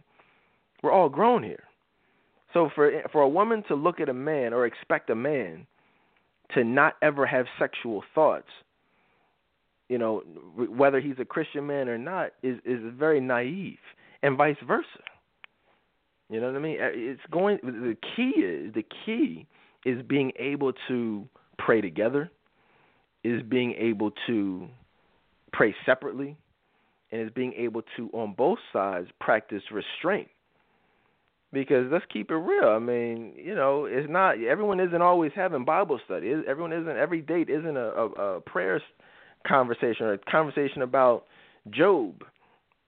Sometimes there is some hug or some tickling or, kissing a little, whatever. It doesn't mean that person's a heathen. It doesn't mean that person can't be your future husband. It just means like, whoa, we might need to chill here. We might need to remove ourselves from this situation. We might need to pray. Everyone has sexual desires. So, I mean, it's amazing to see so many women willing to just throw out these men just because things got a little hot and heavy. Yeah, it's crazy. It's crazy out here, man. But yeah, there's a lot of interesting comments on that particular thread. This is one I'm gonna do. This I think I'm gonna come back live a little bit later this week, and 'cause there were some other topics I wanted to get into. There were some other Ask Dedan Advice questions I want to get into. But I did, before I go today, I want to go over. I want to read this one question because this one's a little crazy. This was about the man paying for sex, paying for head, and this is a little crazy. A lot of women were, reading him the riot act, about this one. But I'll read it. I got this question a little while ago, and but I wanted to share it with the group. And thank you for everyone who contributed, thoughts and feedback to this anonymous, reader. I don't really like him, so I'm just gonna let y'all know his name is Al Smith. Just look up Al Smith on Facebook, and you'll see his. No, I'm just playing with y'all. It's not Al Smith. It's actually a fake profile. I mean, excuse me, an anonymous question. Everybody's looking up Al Smith right now. No, it says, Dedan, I don't mind sharing my story, but please don't mention my name. I'm a 32-year-old man, and I've been married to my wife for 3 years now. Man, my wife is so wonderful. I mean, she's beautiful, sexy, loving, supportive, and nurturing. I could go on and on, and I truly do love my wife, and I do everything I can to show her how much I love her. My wife works, but that's only because she wants to. Not once has she had to pay a bill. If she wanted to be a housewife, I wouldn't have a problem with it. She chooses to work, though, and every cent she makes, she can spend it however she pleases. Plus, she still has access to my bank account. I say all that to let you know that my wife is taken care of financially. I compliment her and make sure that she has a smile on her face all the time. She tells me all the time how happy she is and how blessed she is to have me. I love hearing that, and I hate hearing it at the same time. I love it because I, like every man who loves his woman, wants to see her happy. I hate it because of what I do.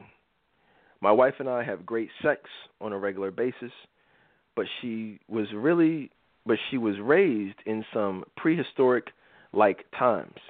I mean, it really took me almost a year before I could even get her to move from a missionary position.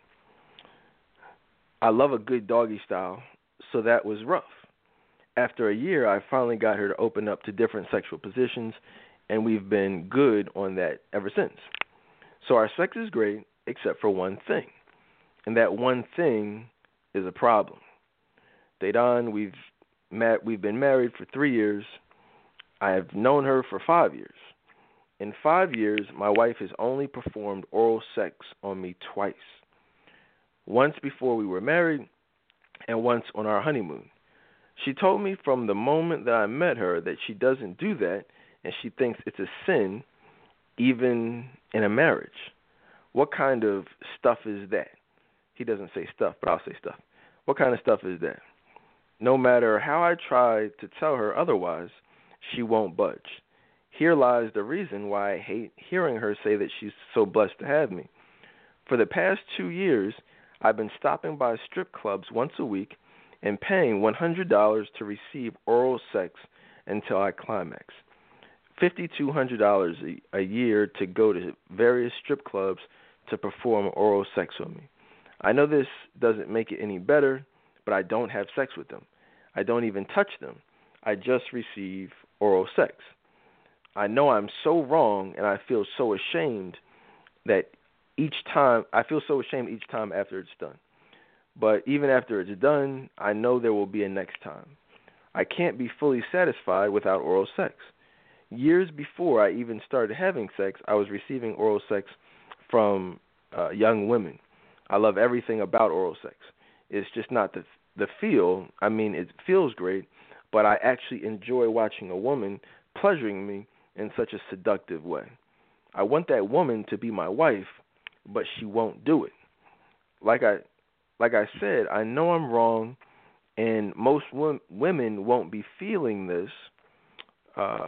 What others say and think won't make me feel any worse than I already do. I honestly don't care about what anyone else thinks but my wife. What I want to know from you all is, do you feel my pain? Can you understand where I'm coming from? Can you sympathize with me? What would you do if you were in my situation? Thank you. I'll be listening. Now, a friend of mine, he asked me, what was my advice to this brother, and a lot of people have, just asked me, what do you think about that? And I'm actually going to scroll through, if you guys bear with me, because I actually want to try to scroll through to the actual question. Where the heck is it? Oh, it's live radio, but you guys can bear with me. But while I look for it, my thoughts are this. It's wrong. I mean, and you guys have heard me talk about cheating. I mean, how many shows have you heard over the years of me discussing cheating and why men cheat, why women cheat? Really good show on why women cheat a few years ago. And I always say at the beginning of every single show where I talk about that is that there's never any justification or rationalization for why men cheat or why anyone cheats. There's no justification. There is no rationalization. But however, there are reasons. And every time I get one of these actual real life situations, I like to discuss what those reasons are. Not justifications, but reasons. And I think this in particularly is why many women find themselves getting cheated on, because they close their minds off to the reasons. Instead of trying to figure out, hey, look, what?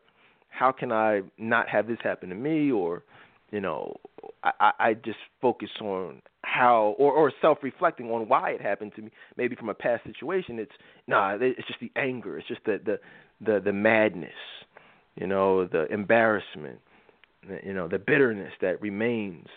And that's not, you shouldn't always do that. I mean, there's going to be those emotions, but at the end of the day, you always have to reflect on, okay, was there any, maybe sometimes there's not. Maybe there's nothing you could have did, but other times maybe there are certain things that could be done differently to have a better result or a different result. And so, here's this guy, let's just look at it. This is a 32-year-old man. And, if you guys listen to me, when I talk about the stages that men go through, this is typically when men approach that ready to settle down stage. And from what if you listen to what I speak about regarding that, sounds like this is right along those lines. It doesn't sound like this is someone who is, in a player stage or a dog stage. It sounds like it's someone who is in a situation where he wants to be with his wife and only his wife, but at the same time he wants to have certain things done. And because those things are not being done, he's going outside of that. Now, obviously that's not right, but that's just his reasoning. That reasoning is obviously flawed and, ridiculous and everything else you want to associate with it. But those are his reasons, nonetheless. And so I want people to understand that, this is not, guys, a perfect world. This is not, the type of situation in life where you always get what you want or things go how they quote unquote should go. And the reality is, I'll say that it's very important for both men and women to make every effort possible to understand and identify, what their spouse, because we're talking about sex, we got to be talking about a spouse, your husband or your wife wants and needs within the context of that marriage. And we live in a society where, unfortunately, that's not being done on both ends. There are a lot of wives out here whose needs are not being met, okay? Emotionally, financially, sexually, whatever, and vice versa. There's a lot of men who are not being satisfied mentally, emotionally, spiritually, sexually, and it would be nice to think that people could just be perfect individuals and survive and just live and be married indefinitely with very, very, very important needs never being met. It would be great. That's a great idea. It would be really great to think that could happen with no ramifications, no pitfalls, no slip-ups, no nothing. But unfortunately, in today's just period, that's not often how it works. A lot of times mistakes happen, or I don't even call them mistakes. People just do things that they shouldn't do. And so we can sit here and talk about all day for another hour, what should happen when your needs are not being met, how you should react, and everything that should happen in a perfect world, or importance of both men and women, husbands and wives, making an extra effort to actually please their mate. First of all, to understand what it is that they need to be pleased. I feel like, and I do marriage counseling, I do relationship counseling, couples counseling. And one of it's amazing, I've done a lot of couples counseling over the years. And you'll be surprised that the issues are actually usually not the problem. They usually come in fighting, ready to break up, ready to get divorced over really what they will even tell you are trivial things. But the real problem is their lack of communication about those issues. And so what I do is I try to open up the lines of communication so that they can communicate effectively, not through arguments, but actually effectively communicating, about these issues that are trivial but end up being monumental issues. This is what I would consider to be trivial. Just like, she just wanted to do the missionary at first through I'm sure he was gentle and, asked her and encouraged her to do things maybe a little bit differently, and eventually, he said, that's not an issue anymore.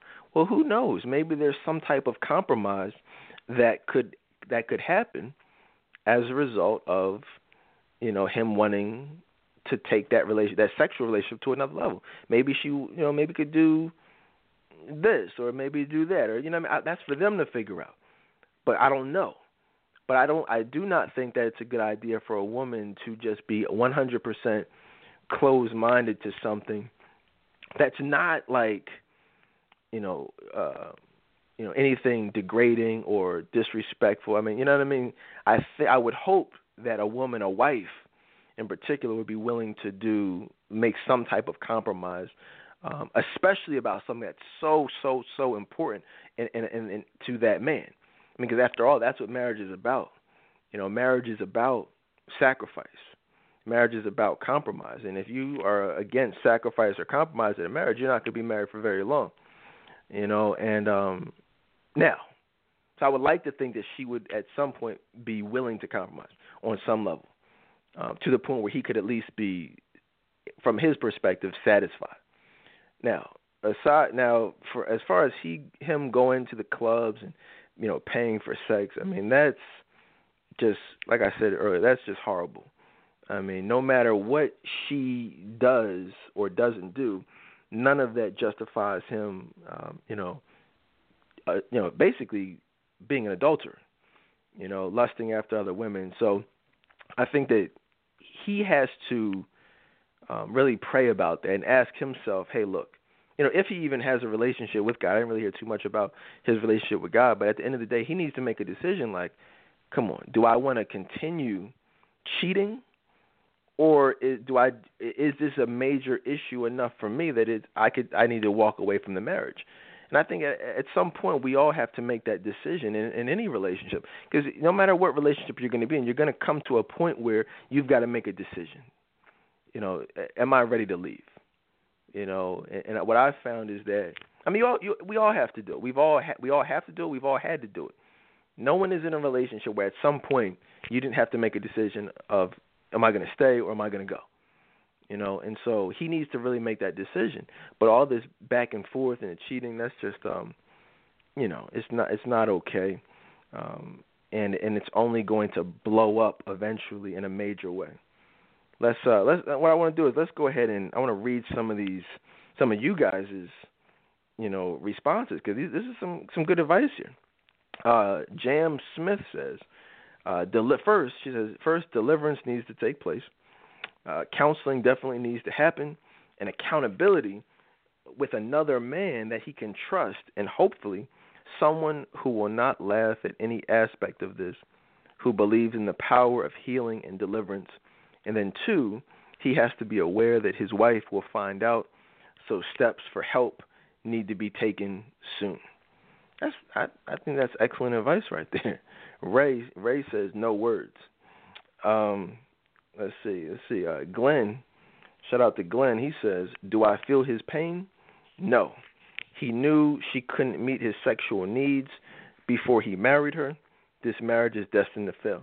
Yeah, I mean, I agree with that. I mean, it's this type of, the way it is now, what we all read. I mean, you can't go. That's what I'm saying. You can't.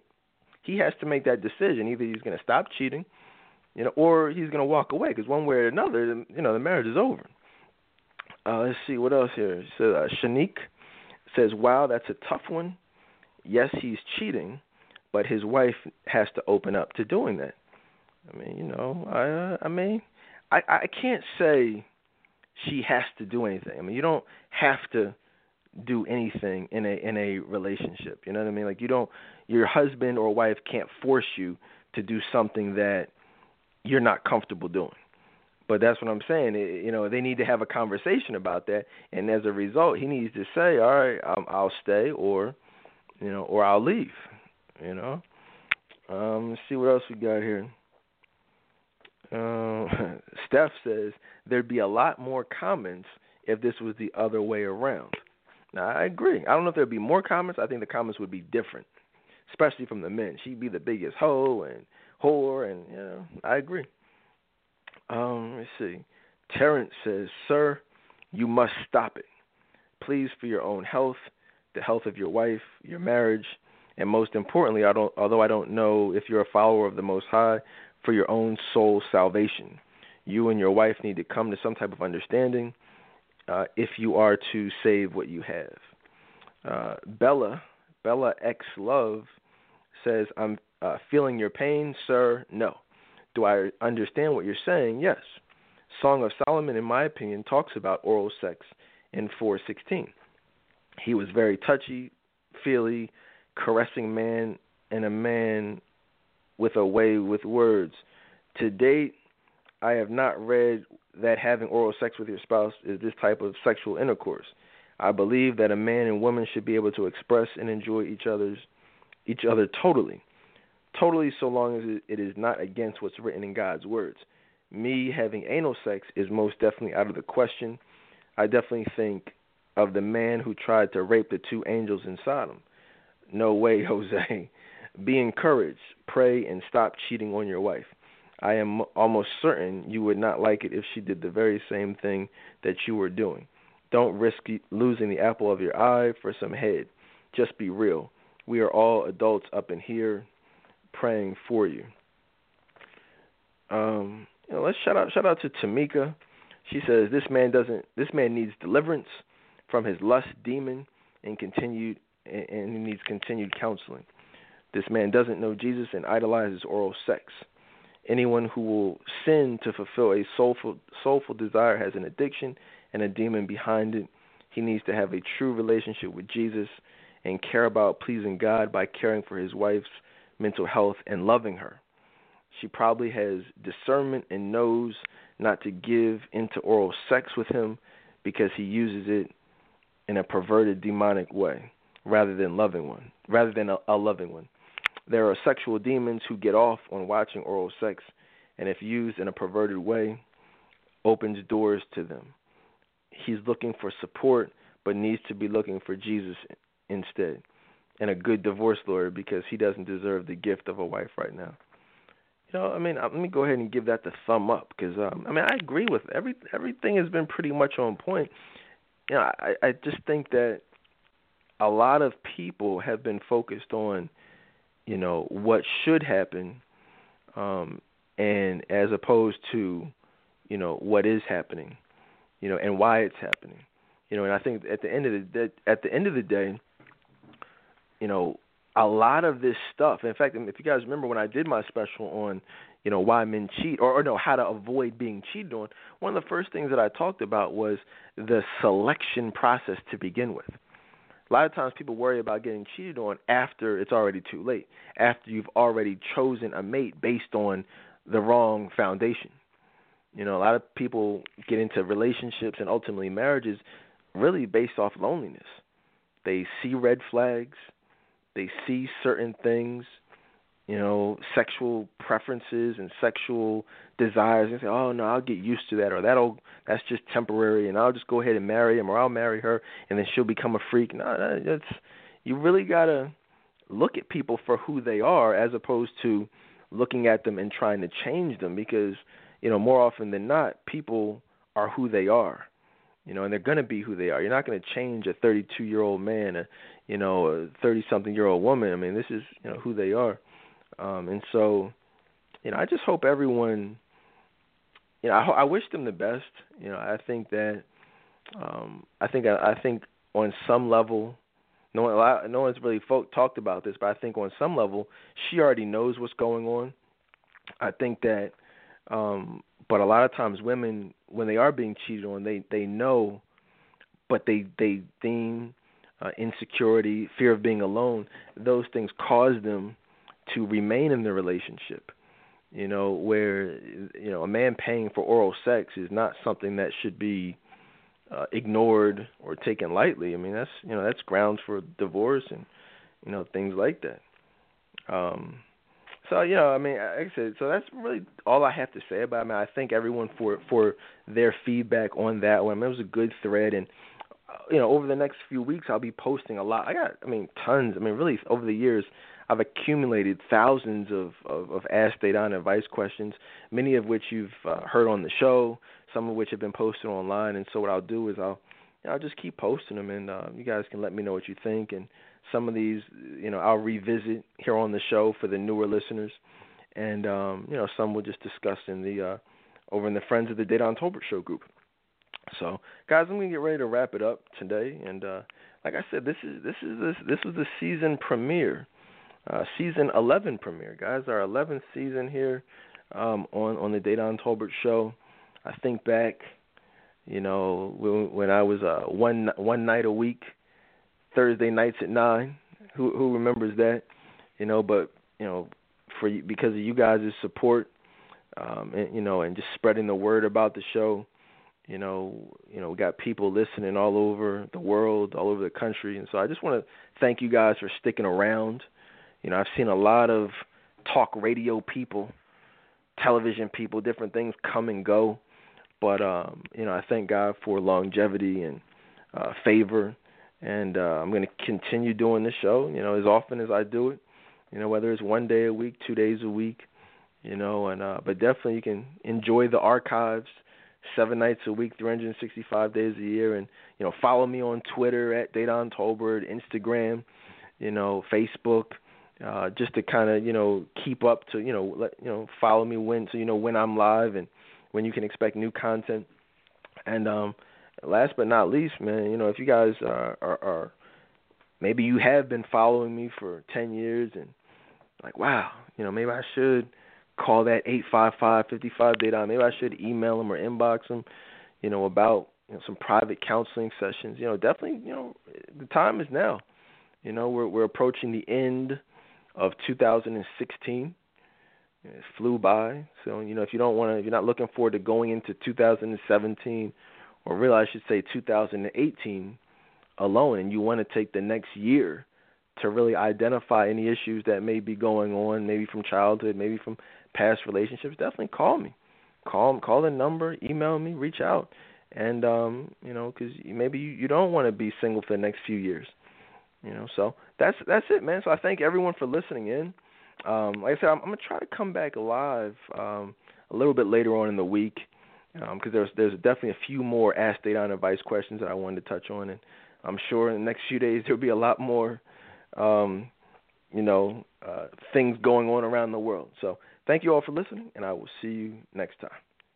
Have a good one.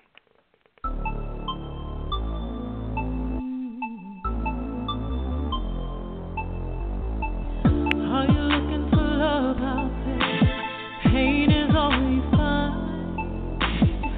A great man who will treat you right and make you his sweet bride.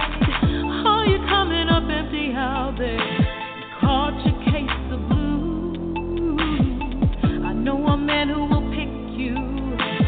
Dedan will tell you the truth.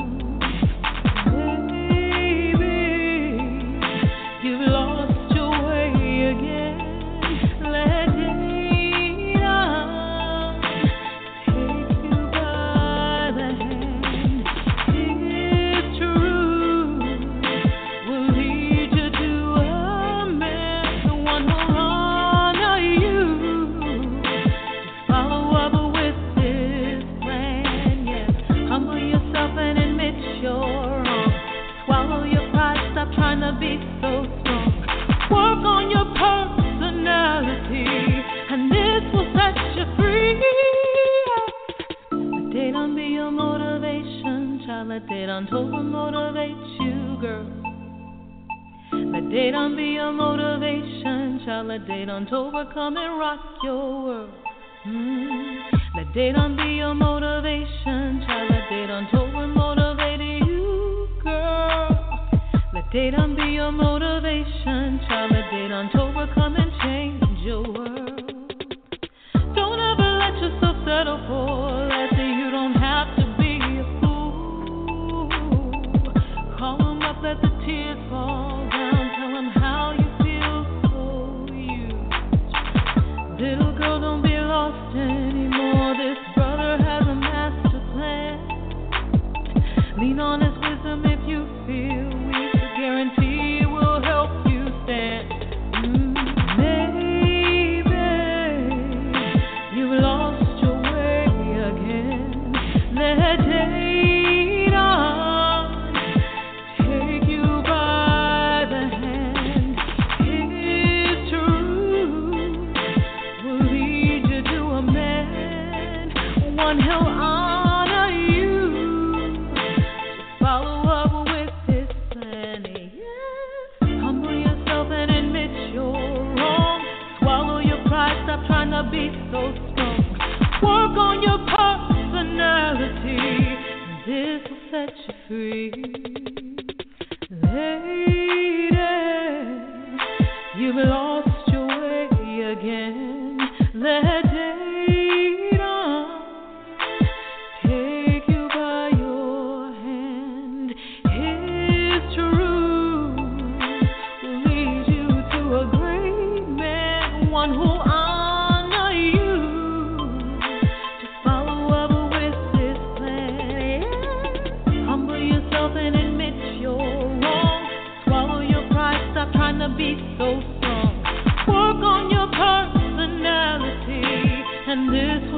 you free.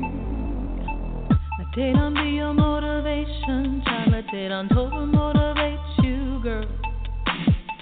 Let Dedan be your motivation, child. Let Dedan Tova come and rock your world. Let Dedan be your motivation, child. Let Dedan Tova motivate you, girl. Let Dedan be your motivation, child. Let Dedan Tova come and change your world.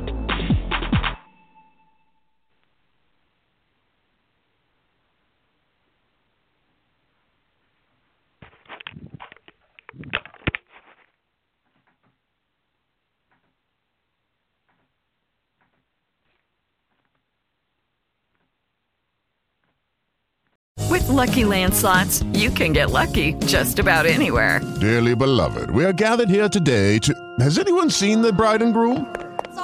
Sorry, we're here. We were getting lucky in the limo and we lost track of time. No, Lucky Land Casino, with cash prizes that add up quicker than a guest registry. In that case, I pronounce you lucky. Play for free at LuckyLandSlots.com. Daily bonuses are waiting. No purchase necessary. Void where prohibited by law. 18+. Terms and conditions apply. See website for details.